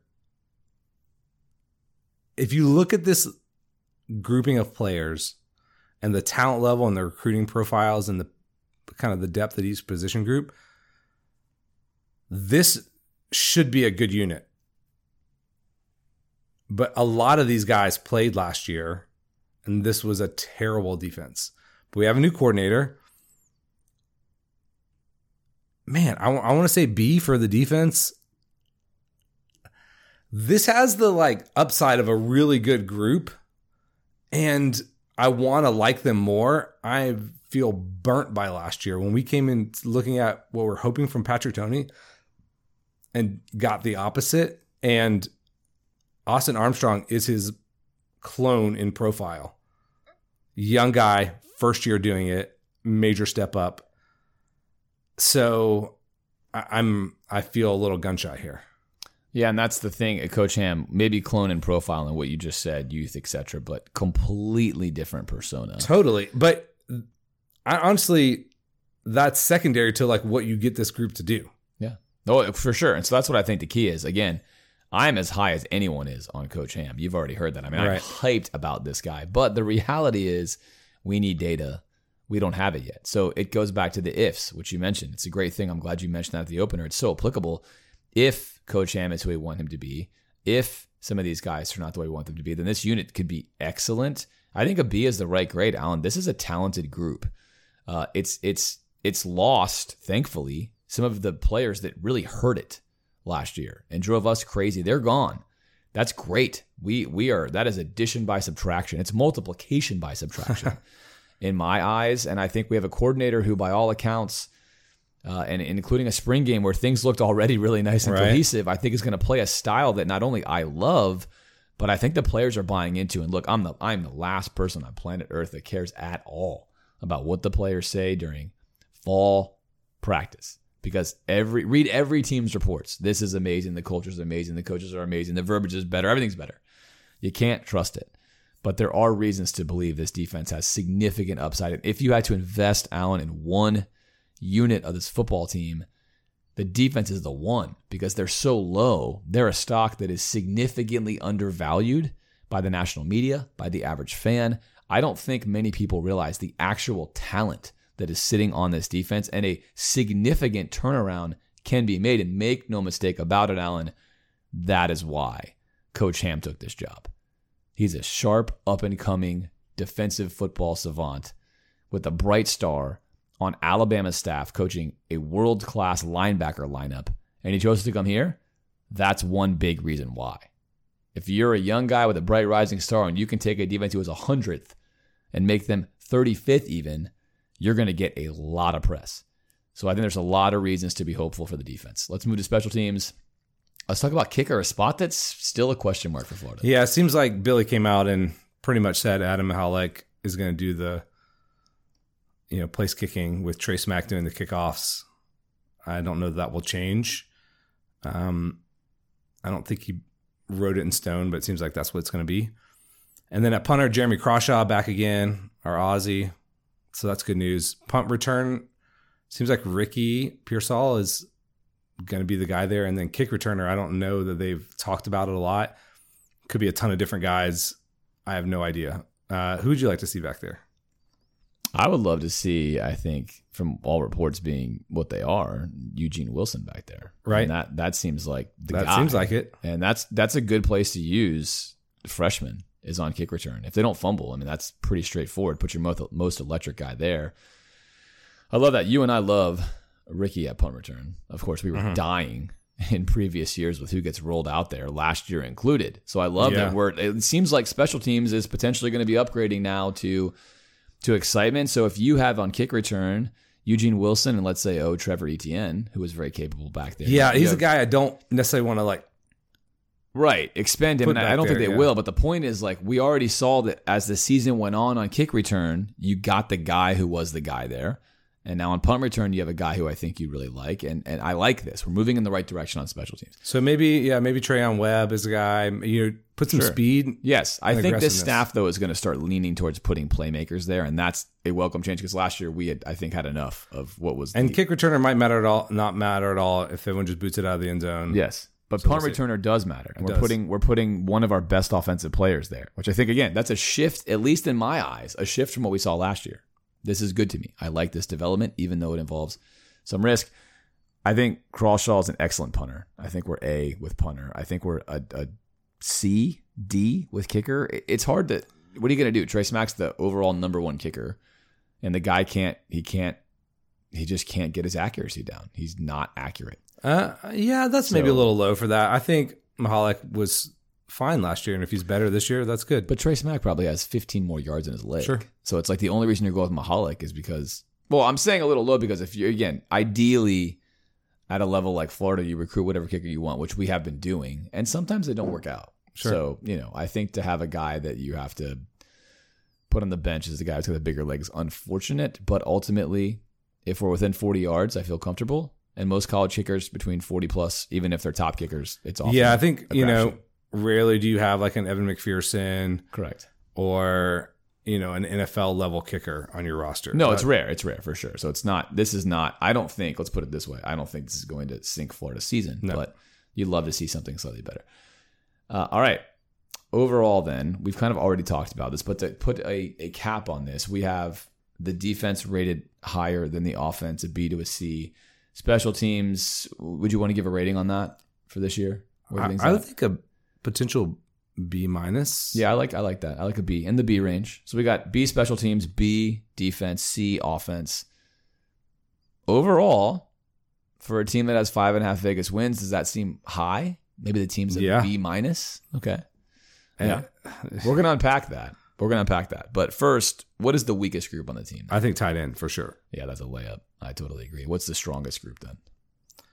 Man, that's interesting. I would say on offense, it's pretty clearly running back. Yeah, and then defense, maybe again, I haven't seen two of these guys play, but potentially defensive tackle, and I'm including the all the different language you want there. The guys who are going to play in the interior.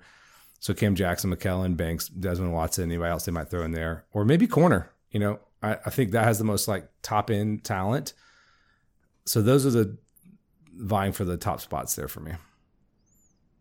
Yeah, I mean, I like that. I don't think I have any disagreements with that at all. So maybe corner is the strongest group from top to bottom.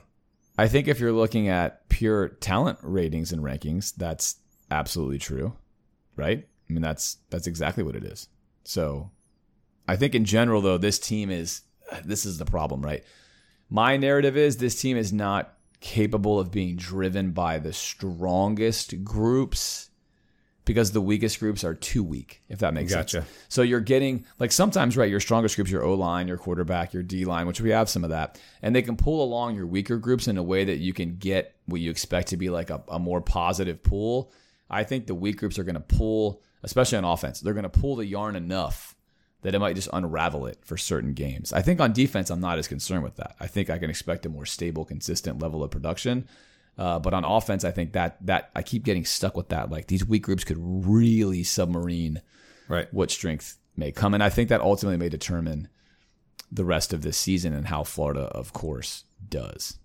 All right, Alan, with the swing of the full season back in effect, it is time to bring back something I actually love, which are live reads. We've done all sorts of great live reads on the show so far. I know my mom in particular loves to hear whichever ones we have this year. And we do have 2 new ones to kick this season off. Let's first talk about AG1. AG1, as you perhaps have heard of from either other podcasts or other areas, is a daily foundational nutritional supplement that supports whole body health. We gave AG1 a try, that's Alan and I, because they actually sponsored our podcast and we had not tried it before.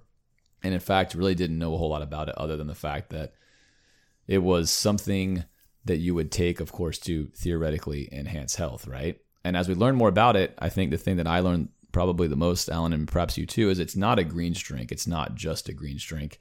In fact, it's sort of like 4 or 5 different supplements in one, and you can essentially drink it all at once. I drink mine once in the morning before breakfast, and it really makes me feel like I've given my body what it needs to start the day optimally and nutritionally. And Alan, I know we had a lot of friends over taste testing this, and you've given it to your wife, obviously. What are your thoughts so far on AG1? So I'll confess that I haven't tried it because when Alessia saw it in the box, she took it from me because she wanted to try it. I mean, I've sipped it, but I'm not on a regimen of AG1 because the stuff they sent us was co-opted by her, but she likes it a lot. I mean, she talks about how she likes the way it makes her feel. And, you know, it's not like you're drinking it for the taste, but she doesn't mind the taste at all. I think that's what was shocking to me. My mom, back to my mom again, she would drink like this wheatgrass supplement that was just horrific tasting. Right. And although AG1 looks green, it actually tastes pretty nice. And in fact, almost everyone that we gave it to thought, wow, this actually tastes really kind of nice, especially given what you kind of think it might be. Essentially, if a comprehensive solution is what you're looking for from your supplement routine, then give AG1 a try. And if you do so, you can get a free 1-year supply of vitamin D and 5 free AG1 travel packs with your first purchase. Simply go to drinkag1.com/GNFP. That's drinkag1.com/GNFP. Check it out. Let us know what you think of it. We'll be back, obviously, with more reads from them throughout the season. And secondarily, one of our own listeners has created, a highly rated game. It's called Football Coach College Dynasty, developed, of course, by, I mentioned, a Florida grad and GNFP donor. Football Coach College Dynasty is the ultimate college football management game for PC with a 97% positive rating on Steam. Be a coach, create your own game plans, call plays, recruit players, develop your team, and compete for national championships. Featuring everything you love and perhaps don't love about college football, including conference realignment, school boosters, official visits for recruits, the transfer portal, and yes, even NIL. Football Coach College Dynasty is available now on Steam for just $11.99. Start your season today. I love it. Right? How about that? So two great things for you to check out. Let us know what you think of each one. All right, Alan, let's start with the second half of the pod. Yeah, prediction time. If we do this every year, it's kind of a fun little exercise to kind of gauge where we're at. We're going to make some predictions. We're going to do some over-unders. But let's start with breakout players. Let's start with offense. Give me your breakout player for offense. Ooh. Well, last year, it always feels good to bring this up. We had mentioned Montrell and Ricky Pearsall, which those are pretty solid picks, which means we didn't mention, and I'm not going to mention Trevor Etienne. It's not fair. He already broke out, so you can't. Right. You can't count that. I think the obvious place you go to here is receiver. That's, I think, where you're looking for a breakout player. I'll be curious to see where you go. You could choose Mertz. I'm not going to go with Mertz, though, in this case. I'm going to pick Andy Jean. I think that Andy Jean could become potentially a guy that Florida relies on. I'm not comfortable with Florida's X and Z receivers, the 2 outside guys. I don't think... especially Marcus Burke. I mean, they can play some roles. They're big bodies, but I think Florida's going to be looking for a little bit more explosiveness, perhaps, in that spot. So I'm going to say if Andy Jean can work his way into the rotation, perhaps he becomes an emerging deep threat for this football team. They desperately need someone on the outside, I think, to challenge defenses. Okay, I'm going to go non-traditional here. And you can tell me if he qualifies, but I want to pick Austin Barber. Here's his breakout. Like, I mean, Florida, if you're a hardcore Florida fan, you know who he is, but he could ascend to like making an all SEC team at left tackle. I love it. If he has the kind of year that I think he could have, playing a premier position like left tackle, then he could be a guy that we're coming back next year saying he's maybe one of the stars of the team. I like it. That's also a great pick because it's so much like safer and more predictable than picking a random receiver. One of the three freshmen. I haven't even seen Andy Jean take a single snap in college. I'm surprised you didn't take Wilson. Well, I think that the problem with Eugene Wilson is that he's electric and he's getting a lot of hype, but Ricky is the slot guy. So This is mainly a positional pick. They're going to play Ricky on probably another place. They are going to also have him play on the outside. But if you're looking at like Eugene Wilson is not going to become the starting wide receiver, the slot receiver, unless Ricky takes an injury. Although all the hype is on him, right? Percy Harvin style hype on him. So if you're not familiar with him, he would be the obvious candidate. I'm sure a lot of other outlets are going to pick him. I wanted to go with a more positional play that, hey, this guy could become a starter perhaps. Right. And Wilson wasn't an early enrollee, so he's got – it might be a while before we can actually utilize him. But I do think, to your point, Alan, he is the most electric guy that Florida is going to have on offense as far as receiver goes. Wiggly, super quick, and get lost. A guy worth mentioning, and if I had to pick two, of course, it'd be those two. But this position specific, I go Andy Jean. I like the Austin Barber pick. I think we chronicled him a lot last year. Really solid O-lineman. And look, left tackle, that is the sexy position on the O-line. That's where all the money is made. That's where you become a top NFL pick. So I like him becoming, as you're kind of mentioning, a household name and a guy who climbs up the radar. That's nice. All right. Anybody who could be an All-American. This might be a stretch, but could be. Well, I mean, you just gave yours, essentially, partially. Not that maybe. You're Not All-American. No. Not that you're going to pick him, but you know that he could climb ladders. I'm gonna go with a guy who's already on the tops of the watch list for this. I don't think this is going to happen, but if they use Ricky Pearsall correctly all year and he stays healthy and he's by far going to be the leading target on this football team, he could do enough in a world of college football where receivers, targets, etc. can kind of be all over the place. Perhaps he can do enough to keep himself in the conversation for that. Again, I think super difficult for anyone in this offense to become that, but I'll take him. So my two picks here are Trevor Etienne and Jason Marshall. They have enough name recognition that if one of them goes nuts, that they could conceivably make one of these All-American teams. Yeah, I mean, I think Princely could also make one on defense. Totally. I thought we were sticking with offense. Oh, sorry. We picked breakout players only on offense first, but I like. Oh, you know what? I jumped straight down to who could be an All-American. Yeah, you did. I was waiting, but you did that, so I was like, I'll stick on offense, and then you just decided to. That's cool. No, you're leading us into defense. All right, so you're going Trevor Etienne on offense, and you're going to go Jason Marshall. Yes, on defense. So, and did you name another one on defense or no? No. Okay, I like that. All right, so let me totally backtrack here and say, give me your breakout player on defense. Okay, now we're talking. Okay, I like that. I was really wondering. Sorry, that's some terrible hosting there. That's totally fine. So this is interesting because I think the answer to this question nationally is probably going to be a guy like Shamar James. We already know Shamar James is a really good football player, but I don't know how many other people know that are not like really deep, astute fans of the team. But I like to give names in this segment. Perhaps we should always pick it as like the sleeper list. Like it's really deep. Like they haven't played a lot. I'm not really sure what's going to happen yet. And I think it's a guy you already mentioned as getting tons of hype, and that's Jakeem Jackson, right? I think that as a corner, how much he factors in and how much he plays, I don't know. But assuming, let's say, somebody gets injured or something happens and he gets a chance to feature Allen, I think this is a guy that could just flash, right? Gets on film, just absolutely flashes, and he becomes a guy that you know about and hear about. So I'm gonna go Jackson as a corner there for a breakout player. And again, more of a sleeper since we've never seen the guy play. I'm picking blindly, but I'll stick with my theme of blind picks here. You like to do that. Yeah, why not? So I'm going to go with Chris McClellan. That's a nice pick. He's already been. So this is in the Austin Barber mill. So we've seen him play. He was great as a freshman. That he could be a guy who has the potential to be like an all-SEC type guy. I don't think he's going to get there in his sophomore year, but he could go from a guy who no one's really talking about to one of the stars of the team. That's a great pick. That's a guy that I loved on film. And as the season went on, I mean, he was an absolute beast. I expect big things for him as well. And again, we have film on him. So that's a nice pick there. All right. Let's go back to this one. Anyone else who could be an All-American? Yeah, I'm going to put Princely down here. I think depending on the style of defense, which is very aggressive, we know that, right? So it's a really aggressive defense. He's by far our most athletic edge rusher. I think they're going to try to scheme things up to get him to the quarterback because we need to be disruptive. I think he's one, and the other one is a shoe, and it's obviously Jason Marshall. I think Jason Marshall's in position to become something like that. He's the number one guy I think you would draft on defense if you wanted to give an accolade to somebody here. That could become All-American, but I'll take Princely, partly scheme, partly the fact that really he's going to have to be the guy generating pressure on quarterbacks. Perhaps he breaks out and is able to record, a lot of sacks or pressures or something that allows him to sort of have recognition placed upon him. All right, let's do a little over-unders here.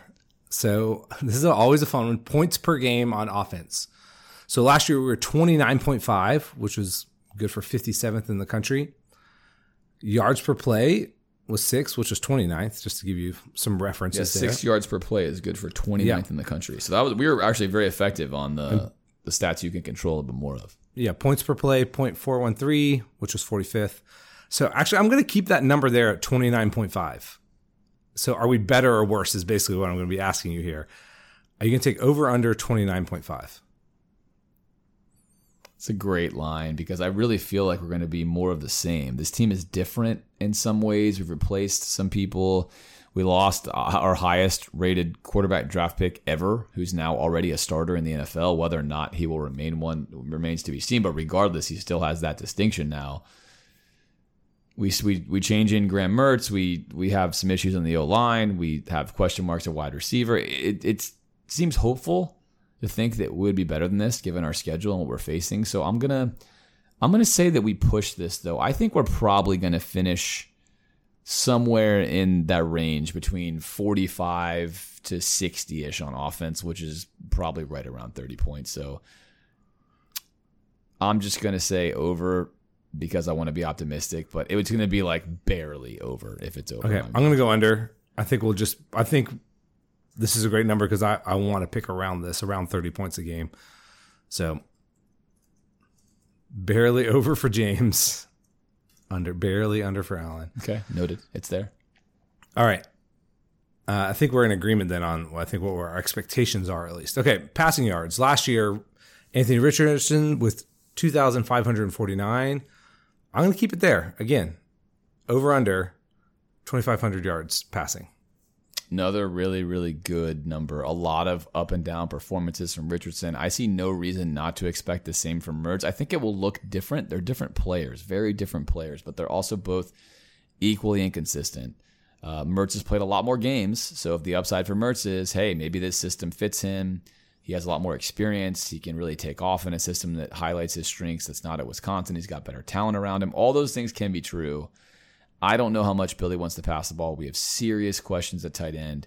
We have weakness potentially at O-line. My number one factor for Mertz was O-line health. I talked about that in the film breakdown. That seems in question. I'm going to take under. I'm going to go over. I think he hits this, not by like a large amount, but I think he can go over this. All right. TDs last year, 17 passing for Anthony Richardson. I'm going to set the over under at 16. 17 is not a high bar. No. At all. Florida had struggles in the red zone. I think I'm going to go over here for Mertz. I think Florida's going to have a lot of red zone opportunities. I'm going to imagine that it's close again. I mean, I think these guys are similar. I'm just going to take a slight over here. I'm going to go under. Barely. It feels like when we're in the red zone, we're going to try to run it in. And maybe that's not going to be effective, but I think that's what we're going to try to do. That's accurate. I think that's true. Yeah. I think hopefully some of this is like year 1 to year 2, we're a little more efficient on offense. Yes. I mean, I would not be surprised if we went over, but that's the feeling. I know I went over in yards, but under in touchdowns here. Okay. Interceptions, 9 last year. I'm going to keep it. It's the theme here. I'm going to keep it the same, 9. Yeah, because, again, they're the same guy, stats-wise. It's a good choice. I'm going to go slightly over. I think he's going to be at 10 or 11. It's just he should take much better care of the football, but I've seen on film too many times when he'll just miss a basic throw. He's nervous, he gets geeked up, whatever, and I don't know that that's gone. So under is the pick I want to make, but I'm going to say over, slight over again. I'm going to go under. I like think this. he does a better job this year, feeling less pressure to like be the guy all the time. Okay. I hope so. I hope it's under for sure. Okay, 1,000-yard rusher. This always feels like a pipe dream, but I'm going to set it at 1,000 yards this year. So last year, Montreal had 841 yards. ETN had 719. Do either of these guys get 1,000 this year? Yes, I think so. I think that Billy likes to run the ball roughly 55% of the time. I think this year he might run it 60% of the time. I think he might lean into that more. We still have issues as we've talked about, but these backs are both very capable of that. And obviously Mertz, although he can run at quarterback, make no mistake about it, Mertz can run at quarterback. He's not Richardson there. So I think it doesn't take too many more yards for one of these guys to get it. Also, if any one of these guys gets injured, it's a slam dunk. The other one will get above 1,000. So I'm going over. Okay, I'll go over too. I think it happens. First one we've had together. Wow, nice. All right, I'm going to lower this number from 750 to 700. Last year, Ricky Pearsall had 661. Does he or anyone else go over 700 yards? I think if Ricky stays healthy, he goes over. I think they're going to use him as much as possible. He's going to play way more snaps than he played last year. He's going to be an absolute feature guy on this team. And I think because of that, feature guys tend to eat up stats. I'm going to go over. I'm going to join you there.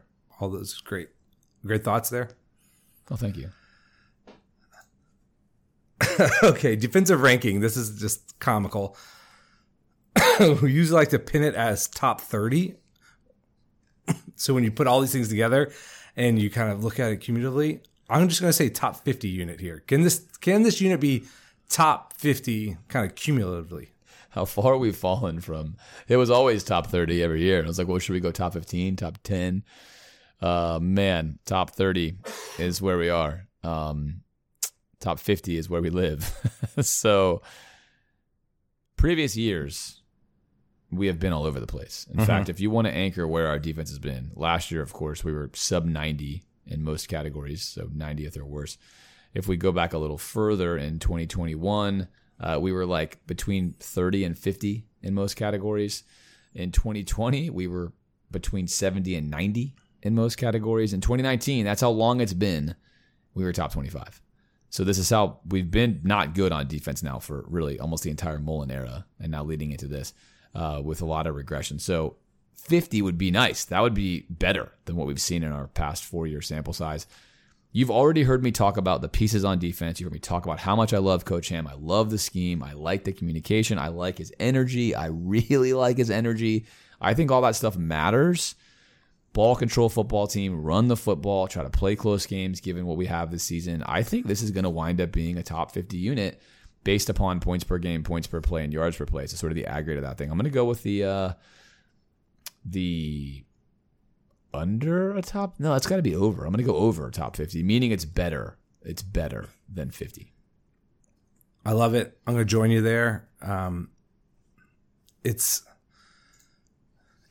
such a low bar, but as we said, the talent on the team, if you just looked at it on paper, you just put out the star rankings of those guys, you'd be like, yeah, certainly with any kind of coaching acumen, this should be a top 50 unit.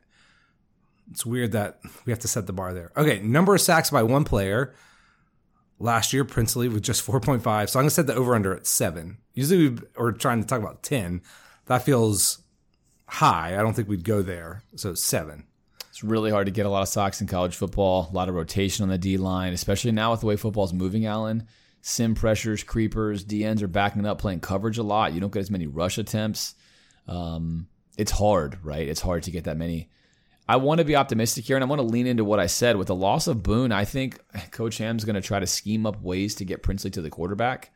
I think he's going to be more hesitant to drop him back. I think he's far more likely to drop the end back because you need to keep your premier rusher going. So just by sheer volume of attempts, I'm going to go with Princely getting that 7 number. Could be anyone else, but that's what I'm going to do. Yeah, I'll join you there. I think it's going to be him, and I think it's going to be – you might get a push out of this, but 7 feels like the number I would choose. So All right. Who your prediction for team MVP if things go well?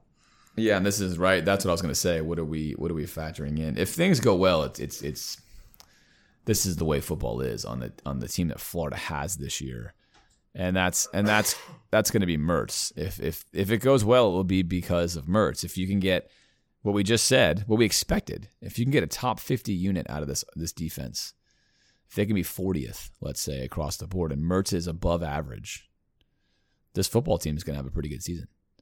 Like, that's what's going to happen. So I think by that account, you give the MVP to the quarterback. Quarterback has the most responsibility, the hardest job, all those things.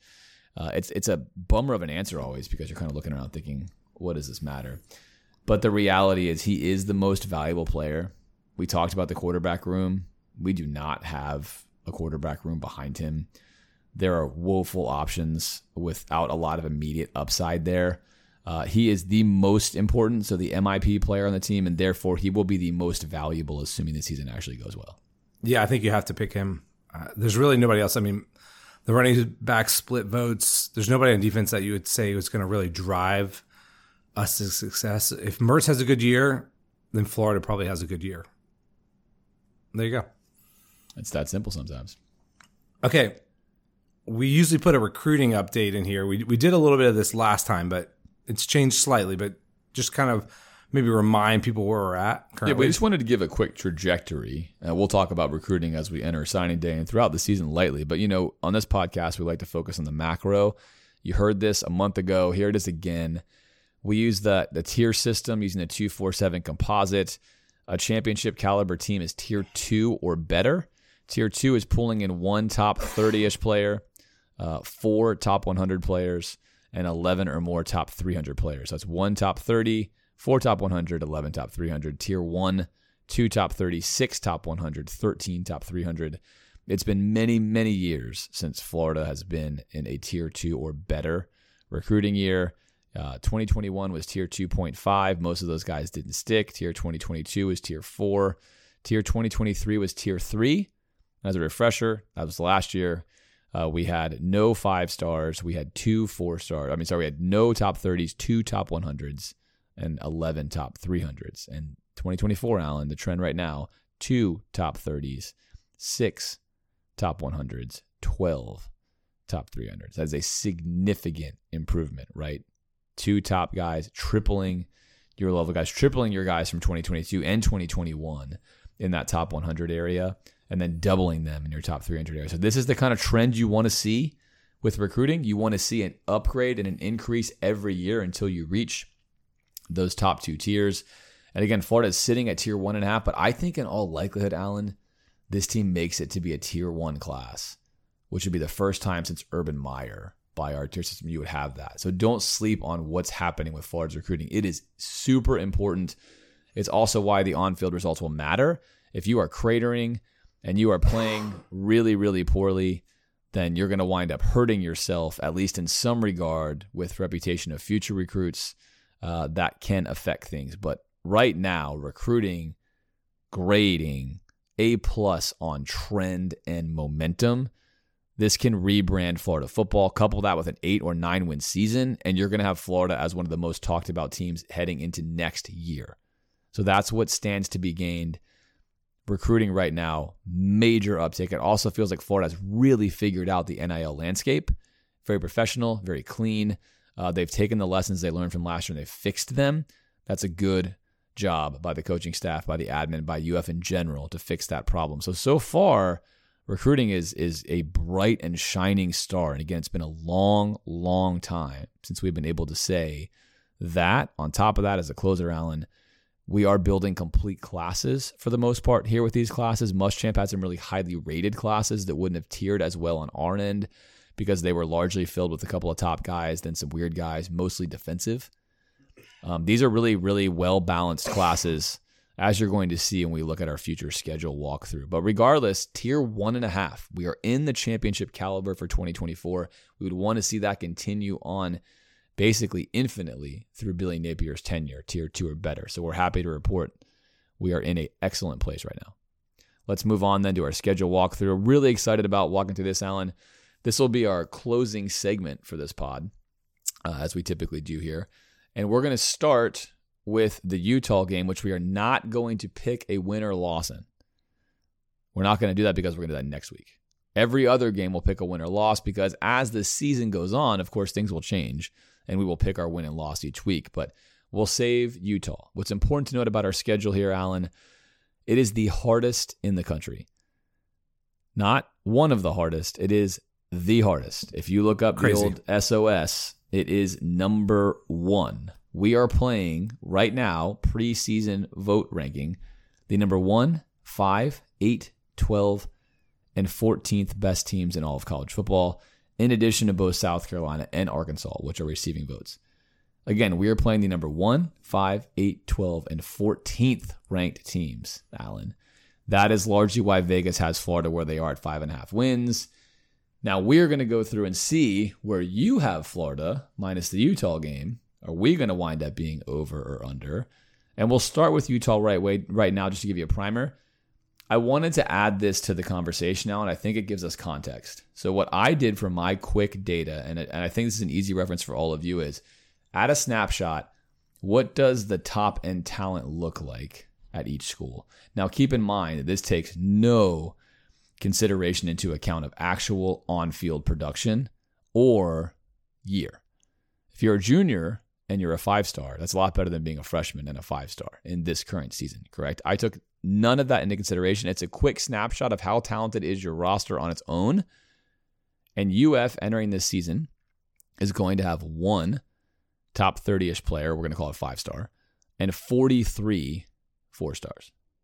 So anchor that in your mind. 1 5-star, 43 4-stars. Utah, Allen, will have 0 5-stars and 20 4-stars. So what that means is in game 1, in a season where Vegas has Florida at 5.5 wins as the over-under, Florida is on paper a more talented team than Utah is. Utah right now is trending anywhere between a 6 to 7 point favorite. Talk a little bit about this Utah matchup. And again, next week you're going to get the full breakdown, but talk a little bit about this as it looks to you entering into the season. Well, this is a weird discussion because Utah, I think, is a proven tough, talented team.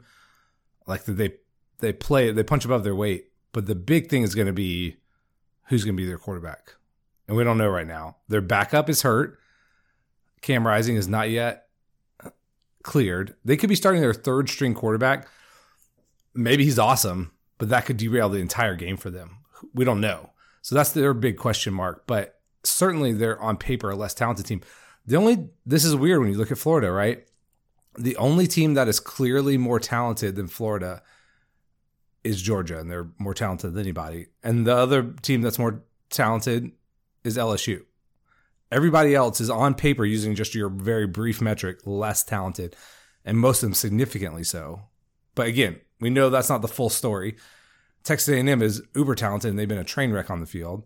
So you have to do more than just put numbers next to everybody. But it is a little interesting exercise. Yeah, it's a good way to get a frame of reference for kind of what does the roster look like. And again, this is why we're doing this last.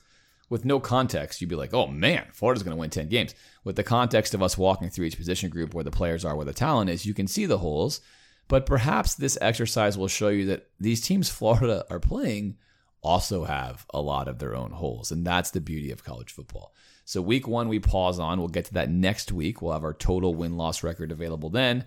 But now we begin to make some picks. September 9th, McNeese State enters into the swamp. They are an FCS team, so there's no need to give a star rating for them. They presumably have none. This is going to be a win, yeah? Yeah. Okay, so both of us there win. This is your warm-up game. Of course, if you beat Utah and you get, you're entering the swamp here with tons of excitement because looming in the following week is my favorite game on the calendar, Tennessee.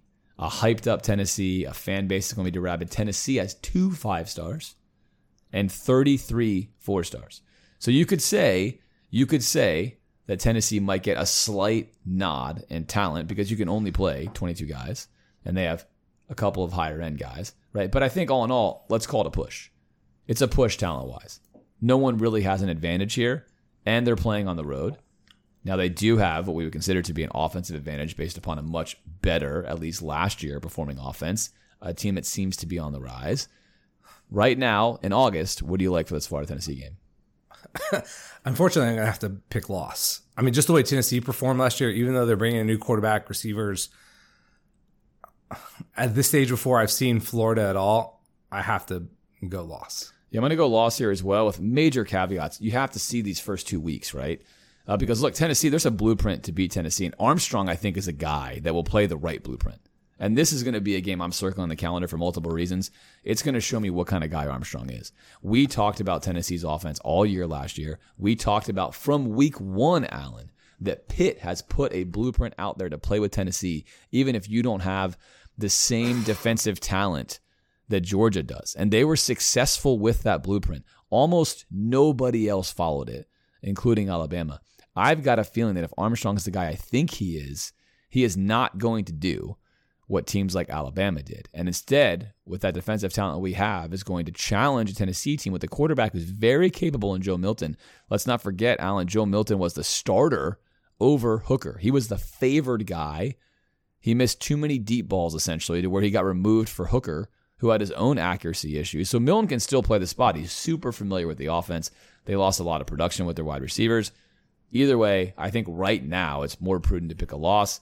That could absolutely flip when we get 2 weeks of data on these football teams. Absolutely, that could flip. All right, let's talk about the next game then is Charlotte at home.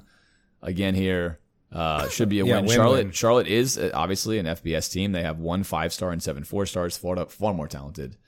Both going to win here. Yeah. Okay. Now we play at Kentucky. Kentucky with 1 5-star and 29 4-stars. So I think you can give a talent edge here to Florida. Florida also generally has higher ranked 4-stars. I'm not a big believer in this Kentucky team. I thought they were pretty garbage last year, and inexplicably we lost that game. Now, this is on the road, and they are bringing back their OC. They have a high-profile transfer in Devin Leary. But still, I think I got to give Florida the win here. Yeah, I'm going to put this out right now. This needs to be a win for Florida. If we assume both teams are healthy entering into this game, and Billy Napier is who we think he is, or we want him to be, I should say. I'm not sure what to think of who he is yet on the field. We got to figure that out. But who I want him to be, this has got to be a win, right, Alan? Kentucky has their own rebuilding year of sorts this year. Florida on the up. If they're supposed to be on the up, you got to win this one.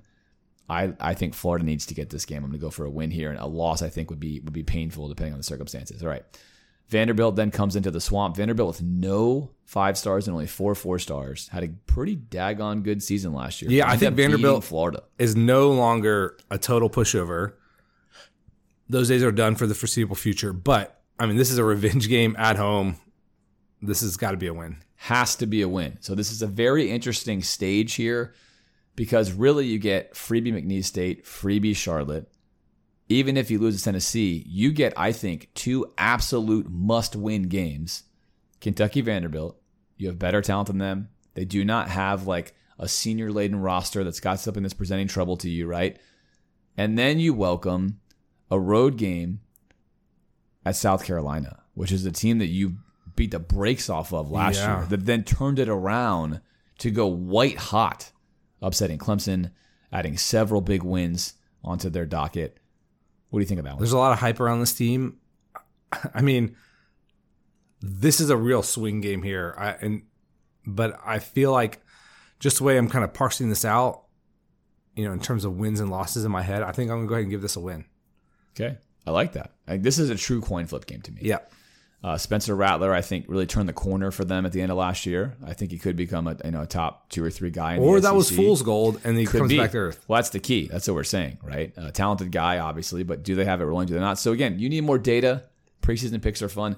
If I could do win-loss coin flip, this is the one that I would just put a C next to because totally. It can go either way, and I don't have a good feeling. It's not a must-win. I think there's ways the South Carolina team is good, and you can lose to them, and it can be okay. It's really going to depend on what their season looks like here, but I'm gonna go for again. If we think Billy is who we think he is, then he's riding momentum here. Win versus a team like Kentucky. Win versus Vanderbilt. South Carolina is still a similar just but different test. I'm gonna go win here. Florida's got a lot of momentum rolling in, and then we face the part of the schedule that's going to determine our schedule. Yeah, we play Georgia and Jacksonville. Georgia with 13 5-stars, 49 4-stars, a decided talent advantage here. Yeah, until otherwise, I have to just put an L here into infinity. Unfortunately. Yeah, you can raise questions about new quarterback and stuff. Yeah. Doesn't matter. That talent difference is so immense. The coaching difference is proven. Got to go with an L there. Then on the road against Arkansas. So now you're running to home Arkansas. Home rather. Sorry, not the road. Home against Arkansas. This feels pretty coin flippy as well. At least Arkansas is a little bit of a black box to me. They're returning KJ Jefferson. Are they the team they were 2 years ago, or are they kind of the middle tier? I think this is going to be a really tough game. If this is on the road, I'd probably pick loss, but because it's home, I'm going to go win. Yeah, I would go coin flip here too, preseason. This is going to, I think, determine the health of each team. Arkansas is thin too. They're going to have issues. You know, they go down like we go down. I think this game becomes very different. Really hard to pick this one from this far out. Assuming that we have what we have here, wins and losses wise, then I think that, you know, this team probably feels pretty good about themselves. This Florida team does. And the home crowd's going to be there supporting them. So I'm going to go win here. But again, it's really my second C of the pick. Now we head on the road to LSU for a late season LSU game. Yeah. At least by Florida standards. And again, I'm not as big a believer in LSU as maybe the rest of the country, but this is a tough spot on the schedule. They're a talented team. I'm going to have to go loss. I'm going to go loss here as well, which would make Brian Kelly 2-0 in the coaching battle of Florida versus LSU. Of course, the two new hires next to each other. Tough spot for a lot of reasons. LSU, 7 5-stars, 35 4-stars, more talented than Florida playing at home. A lot more expectations for them, which could be the blessing for Florida. If they're not meeting those expectations, like you mentioned, Alan, this LSU team could be ripe for us. I don't think this LSU team is in the stratosphere of Georgia. Definitely I can't imagine us beating them. No. They are certainly beatable, but I think Brian Kelly's going to keep the ball rolling on the field. I got a loss there as well. All right, Missouri on the road against Missouri, a house of horrors for you personally. I know you almost alwast pick Florida to lose here. Missouri, look at this date. Look, Missouri also surprising talent. 2 5-stars, 24 stars. You often think of Missouri as sort of like, I don't know, in between a Kentucky and Vanderbilt, but that's a talented football team. It's late in the semester, cold.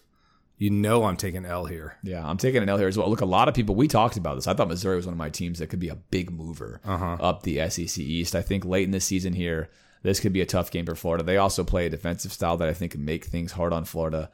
A lot to be seen there, but we both have L's there. So we've got 2 losses in a row, kind of mirroring what happened last season. And then we play a home game versus the Florida State team, which a lot of you have heard a lot about Florida State in the past. It might surprise you to know Florida State has 1 5-star and 26 4-stars. Florida is a more talented team than Florida State, Missouri, Arkansas. They also have this is tough, because they also have a guy like Jared Verse who's probably not he's not in these numbers. He's going to be a first-round pick. And that's what we're trying to say, right? That's a little key. But again, if you're just taking talent level, Florida has talent on the roster, but talent's not production, to your point, Alan. Florida State further ahead in the curve of their team development with Mike Norvell, more productive, proven players, but it's not like Florida's rolling out guys that aren't as quick or as athletic as these guys. So what do you got for the home game against Florida State? Man, this is the game, if I'm going to circle, that I want the most. Right? And this is partly because I hate FSU more than anything. But with Georgia out of reach, Tennessee at the beginning of the year, that's a big test. And the way this is, you're kind of doing the math on here, depending on what happens in the Utah game, where we're talking about a make or break season for us. Do we pick up this 7th win, potentially? Do you have a chance to really cap off like an awesome season? Are you trying to get to 6 wins? We need this. Again, Florida almost, I would say, probably should have beaten this Florida State team last year if they could just tackle Jordan Travis in the backfield a couple times. And this is the team that's riding so much hype and momentum. I'm not fully buying it yet. This is at home. Again, I'm hoping Florida's in position that they're ranked or just outside of it and they're dangerous and they pick up a win here. Yeah, I'm going to go win here as well. I am also not a believer in Florida State. I think if Florida has Coach Ham last year, I think they win this game. I just do not see the same issues that drove me mad last year with no gap control, no rush gap control, completely undisciplined rushing lanes versus rushing quarterbacks. Right. I think that's going to stop. And if that alone stops, I think Florida State's still very one-dimensional in their passing game. I think they've got dudes. They have dudes, but one-dimensional. And I'm just not a believer. Jordan Travis, I'm not a believer. He's a run-first, scramble-around, sandlot type player. And Florida State's cagey, and they're solid. But again, on film, I think there's still a helter-skelter team that's riding high on playing in a very inferior ACC conference, in my opinion. And perhaps I'm just selling them short because I hate Florida State, but I don't think so. I think this is a winnable game, Alan. It's been a winnable game every year when Florida hasn't won it in recent times. Both these teams have flaws, but we're both on a win there, which means we both predicted 7 wins all so those far. Up correctly. We have a win versus McNeese State, Charlotte, Kentucky, Vanderbilt, South Carolina, Arkansas, and Florida State. Right. So that's 7 wins to 4 losses with the Utah game looming. Right. What are your thoughts now looking at your wins? Yeah, I mean, I think you might infer what I'm thinking about for that Utah game. Or some of these I'm just trying to get to a number, and a lot of these are coin flips, right? So, I might want to, if I think about a Utah pick, I might change another pick. This is about where I think we're going to be, though. 7-5 or 6-6. Yeah, and it feels like you could trade, like we talked about. You could trade a lot of these wins for other ones. I think college football has so much to do with momentum. True. That's what we talked about. The Florida State win would be a great win. If you go lost Georgia, win Arkansas, lost LSU, lost Missouri, that's 3 of your last 4. Things feel really bad. And they feel bad. Right? But if you beat Florida State, then all in all, you reach a number that's solid, regardless of whether Utah's a win or loss. I think people will take that kind of season. If you can beat your rival at the end at home, if you can lose closely to LSU. Missouri is always a frustrating loss, understandable with where we are. But if you lose that Florida State game, and this is what we're talking about, these small moments, the season can change significantly. Well, especially given how you lose. And that's why we talk about style. This was last year. Like? This is last year. I was looking at the schedule. You beat, a struggling but talented A&M team. You beat them pretty handily. You kind of pulled away at the end. You beat the brakes off South Carolina, and then you drop the Vanderbilt and Florida State game, and all of a sudden you're in like a free fall. You get wiped out in the bowl game. Again, if you win those 2 games, doesn't matter what happens in the bowl game. Probably people don't care. But you finish 8-4, 8-5 with a loss. I think our outlook on the rest of the season is different. I don't know if that changes materially what we would do in the games, but you're probably looking at an over-under line of like 6.5. But because Florida showed they are capable of losing to a team like Vanderbilt, you have to bake that into the over-under. It is, and I think this was important. What you just said is so important. We talked about this last year. This is a rebuilding project. The end of last year was really painful. It wasn't so painful for me because Florida took losses. It was painful with how the team didn't seem to really improve at the level we wanted them to improve at, especially on defense. And the reason those losses don't matter that much is what you just said. If we had won those 2 games with the same style that we had played with, we just snuck out wins, it would not have affected this season at all. I mean, maybe 1 game for a Vegas win total, right? Really? But you're still playing a lot of coin flippy games. The goal for Napier here is to build a program where the margin for error is significant. And we look at this schedule like Georgia looks at their schedule, and we say win, win for sure, win for sure, win. Okay, I've got 3 games that are going to be tricky, not 9 games that are going to be tricky. But all that being said, as frustrating as those 2 losses were last year, they really didn't affect this year. They really didn't. Recruiting through the roof, right? Like, we're here. But this season is now, we're more to the balance point. We're more to the show me who you are. Year 2 is more data. What kind of coach are you on the field? And if the style stays the same and we drop some of these end of season games again, it is going to be bad. So if you go 5-7 and your recruiting dips, all of a sudden there's alarm bells going off. And you really just, again, look at the schedule. To me, Alan, you cannot go 5-7. So the main reason I wanted to put the talent in here was not that Florida should win 10 games or that you just, like you mentioned, you don't just beat teams because you have more star-rated players. That's not the point.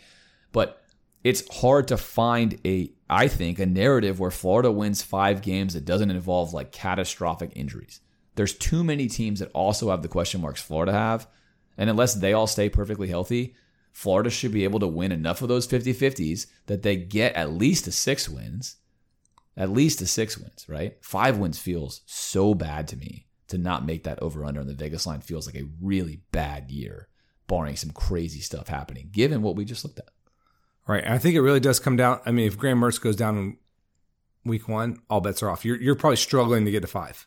You could be. That's a reality, right? You're having to really dig. If you're playing Micah Leon at quarterback. And that's a real possibility. Yeah. That's what we're trying to say here about every year we reference our buddy JT Raymond, who only sees the upside, who only sees the positive. No one ever gets injured. It's like Madden mode, injuries off, your best possible starting 22. That's not how it's going to work. Right. And I would say, other teams, you're talking about, well, no one wants to lose their starting quarterback. And again, like if you're USC and you lose Caleb Williams, of course you're going to take a big dip. But hopefully you'd have a quarterback room that has someone who, lowers your top end, but maybe doesn't sink you to the floor. You'd like to have a guy, if you're like, oh, we're going to win 9 games with this guy. Oh, we maybe get to 6 or 7 with the next guy. Not we go from 9 to 2 or 3. So that's where that feels like where Florida is at. And that might not be true, but that's at least how it looks right now. It does, and that's the bummer with Jack Miller. I think that's what we're saying, right? Yeah. Jack Miller's been in the program for a while now as a 4-star guy. The fact that there seems to be so little faith in the program amongst his talents and skill level, even Billy himself, you can read between the lines with his comments, doesn't seem like there's a lot of faith with what he can do. And that's what hurts, is he should have been a guy where the difference between him and Mertz is potentially almost nothing. Yeah, exactly. And it's not, and that could affect this football team. So we need, again, we're going to need good quarterback play, but we also just need a healthy Mertz, because even as Mertz, with all of his flaws, right, he is still a capable starter. Even if you hate the guy, he's still a capable starter. He's played a lot of games with big-time football. He's fine. You can win games. But to go to anyone else on this roster becomes a total unknown. It's not a total unknown like AR, who's been flashing like crazy. It's not a total unknown like Kyle Trask, who if you watched practice, you saw Kyle Trask had legit talent, right? It's not that situation. So lots of question marks.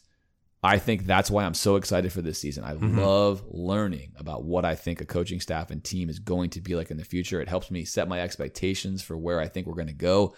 I think this season is going to tell us a lot about the staff, the style, and the future of Florida football. And for that reason, I'm amped, even if we're looking at these what would be historically really disappointing win totals for Florida. 7-4. Yeah, 7. I think talking about a 7-5 successful season at Florida feels like blasphemous, but that's the reality with this schedule and with this current rebuild. Again, if the schedule was significantly easier, you probably would say 8 or 9 would be the benchmark, but I think the rising tide here has lifted a lot of ships. There's not a lot of gimmies. Like normally, if you have a certain talent level at Florida, and Missouri is low, and Kentucky is low, and Vanderbilt is low, or Tennessee's been bad, you just chalk up a lot more wins, without even trying. It's just not where we're at right now. It's not where we're at. It's exactly right. So things are going to be tricky. The way the schedule falls, things are going to be extra tricky. And one last time, we talked about this a lot on our podcast 2 episodes ago, but the end of this schedule without a break, Alan, without a break, keep that in mind. College football, Georgia in Jacksonville, Arkansas at home, on the road at LSU, on the road at Missouri, home versus Florida State. Yeah, Florida has to bank wins in the top half. That's why I end up giving them wins, with that Kentucky win, that South Carolina win, because it does not get easier. That's 5 games in a row. Number 1 overall, Georgia. LSU top 10. Florida State, presumably top 10 right now. They could fall out. And then Arkansas and Missouri. Teams that can make noise in a row. That is hard for any college football team, especially one that has the holes that Florida may have. So keep that in mind. I think that's why that's really going to determine Florida's season. If Florida takes a lot of L's early on, Alan, things could get ugly because of that gauntlet they have to run. So there will be a lot to watch for. All right, let's wrap this baby up with some other items before we go. We have a week 0 slate. That's right. We have our first picks of the season, Alan. Let us know who's playing before Florida takes on Utah. All right, starts with another weird one. Like last year, Navy versus number 13, Notre Dame in Ireland. Notre Dame favored by 20.5. I was just in Annapolis, touring the campus 10 days ago, having a good time out there. Caught some O's games, went over there. Beautiful place. I don't think Navy's up to the task in this one. 20.5 is a lot of points though for a season opener, so I'm gonna take Navy getting under the points in that one though. Give me the Fighting Irish in Ireland. I like it. All right, next, UMass at our old friends New Mexico State. New Mexico State favored by 8. Man, it's great to see New Mexico State favored in a football game. Really making moves. I don't think they're ready for that kind of burden, so I'm going to take UMass. Nah, give me New Mexico State. Come on, man. I also love picking totally blind. This is like a great thing, by the way. All right. Ohio at San Diego State. San Diego State only favored by 3.5. This is a pretty good opener game. Two programs that have good history, and then obviously San Diego State Flirting with the Pac-12. I mean, right? I was going to say potentially getting a big upgrade. Maybe they need to win this game to tell the Pac-12 authorities they're worth it. I'm going to take San Diego State here. I'll join you there. All right, FIU at Louisiana Tech. Louisiana Tech favored by 10. 10 points is dangerous. That's dangerous, but I'm going to take them. I'll just opposite you here. I'll go FIU. I like that. Hawaii at, again, the best team in the nation, Vanderbilt. Vanderbilt favored by a very healthy 16.5. Vanderbilt hammered Hawaii last year. Went on the road, smoked them. Now they're at home. I'm taking Vanderbilt. Yeah. Commodores, let's go. San Jose State, lamb to the slaughter here at number 6 USC, who's favored by 30. Opener games are generally more important for offensive coaches to beat the spread. If this is midseason, maybe you wonder, but I think that you come out, you're so hyped up. You're Lincoln Riley, you won a big dubs. I'm gonna take that 30-point spread and take USC. I think I'll join you there too. I think USC wants to come out and put on a show here. I love it. Football is back. We have not mentioned a couple of things. I want to start first in the NFL very quickly. One, I want to celebrate the reality that I think Florida is going to have 2 starting quarterbacks in the league this year in week 1. Kyle Trask of the Bucs. That's not over yet. I think he's going to get. Is he going to win the job? I think. I'm hoping. But okay. I think. I don't have any information on that. And then Anthony Richardson has already been named for the Colts. That's a moment, first of all. That's awesome. Second of all, everyone knows how much I love Kyle Trask, and I hope he wins this battle with Baker. I think even if he doesn't, I think he'll be on the field at some point. Baker's not going to hold the job down. But that's a big moment. That's a huge moment. A lot of you have asked us questions about Baker versus Trask and the battle that ensues there. I think Trask has always been a guy that when you put him on the field when it matters, he has played his best. And if I'm the Bucs and it's even close, I've already seen what Baker has done on the field for a long time. You owe it to yourself to see if Trask has the same magic he's had everywhere he's been. You drafted him in the second round. When he plays a real game. So I think it's going to be a major fail by their staff if they don't roll the dice. Say, you know what? I don't care if they're equal in price. I don't even care if Baker's 5% better. This dude has been a gamer. When you give him, even if he's 20% better, give him a shot. Give him a shot when the game's in the line. Make him prove he can't do it in the NFL.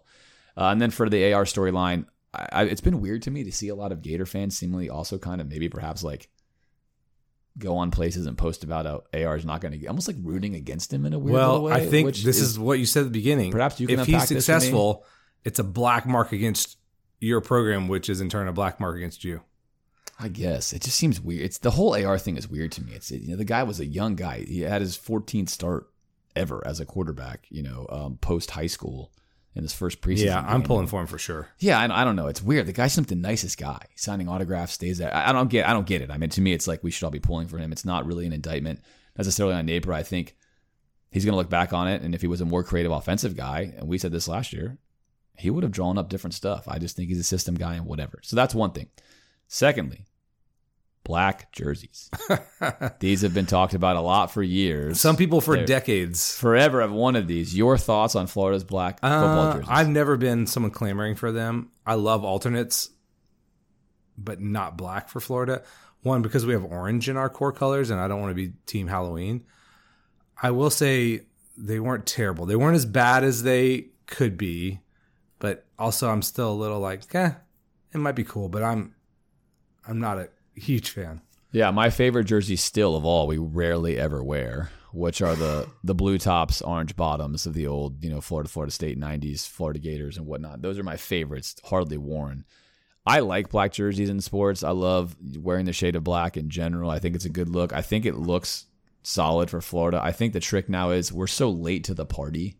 Right. We already use these in basketball. I think they look fine. I think they look good. I like the black jerseys. I don't think they're like next level swag up factor. I mean, I'll just say I love the throwbacks a lot more. Okay. See, I don't like our throwbacks. That's funny. I know. I get that. I don't like the white helmet and the kind of 60s looking. I don't know. It's fine, but I'll tell you this. I'm really happy they chose to do the black Florida jersey that looks just like the regular Florida jersey. I wouldn't have wanted to have seen them start doing crazy, weird, gimmicky crap. Like the helmet's got some funky stuff on it. Like the Maryland Like flag what Maryland has done. And again, I'm from Maryland. I love the state of Maryland. But I like that when you look at it, it's instantly the Gators, like you mentioned, Alan. And as a one-off thing, I like they're pairing it with a veterans kind of thing. Sure. I mean, I think they're doing it the right way. I think for a night game, it'll be fun. People get hyped about it. Ultimately, though, jerseys do not lead to wins or losses. I definitely believe that. So that's out there. Love it, hate it. It's there. Just a quick comment, because we got a lot of questions on this too. Obviously, Dan Mullen had a piece on a podcast, and our comment is we really don't have a comment. We covered Dan Mullen in depth. Check it out if you haven't. You can hear his thoughts on his time at Florida and what he's up to now. Something we are really excited about, however, is a Swamp Kings documentary. Yeah, I was a little worried this was going to be a total hit piece, but the fact that Urban is participating in this level makes me think it's not a total, like, just a tack job. Hopefully. We'll see. Yeah, I've heard it seems like the early returns are that it's not, and it's going to chronicle rather fairly the reality of coaching major college football with both a saint, so to speak, in Tim Tebow and maybe sinners and others. But should be appointment TV, I think, for Florida fans. And then lastly, and this should make him feel good, Daytona Steve is back. He's reinvigorated this year. He's got a new plan.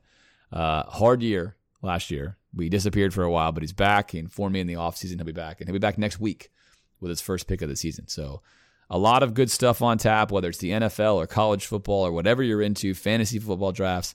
It's all right here in front of you, including this podcast, which now beginning with this episode will be back every single Monday all throughout the season, all the way into late December, early January. We will be with you, breaking down all of the action. We've missed you in the offseason. Thank you for sticking with us through the off times. But it is go time now, Alan. And we will see all of you next Monday for our season primer to get you ready for the Florida-Utah game, which should be fascinating because the news of one Cam Rising's playing ability may dictate our very own picks here on the pod. So stay tuned for that. It's great to be back with you. Look forward to seeing you next time.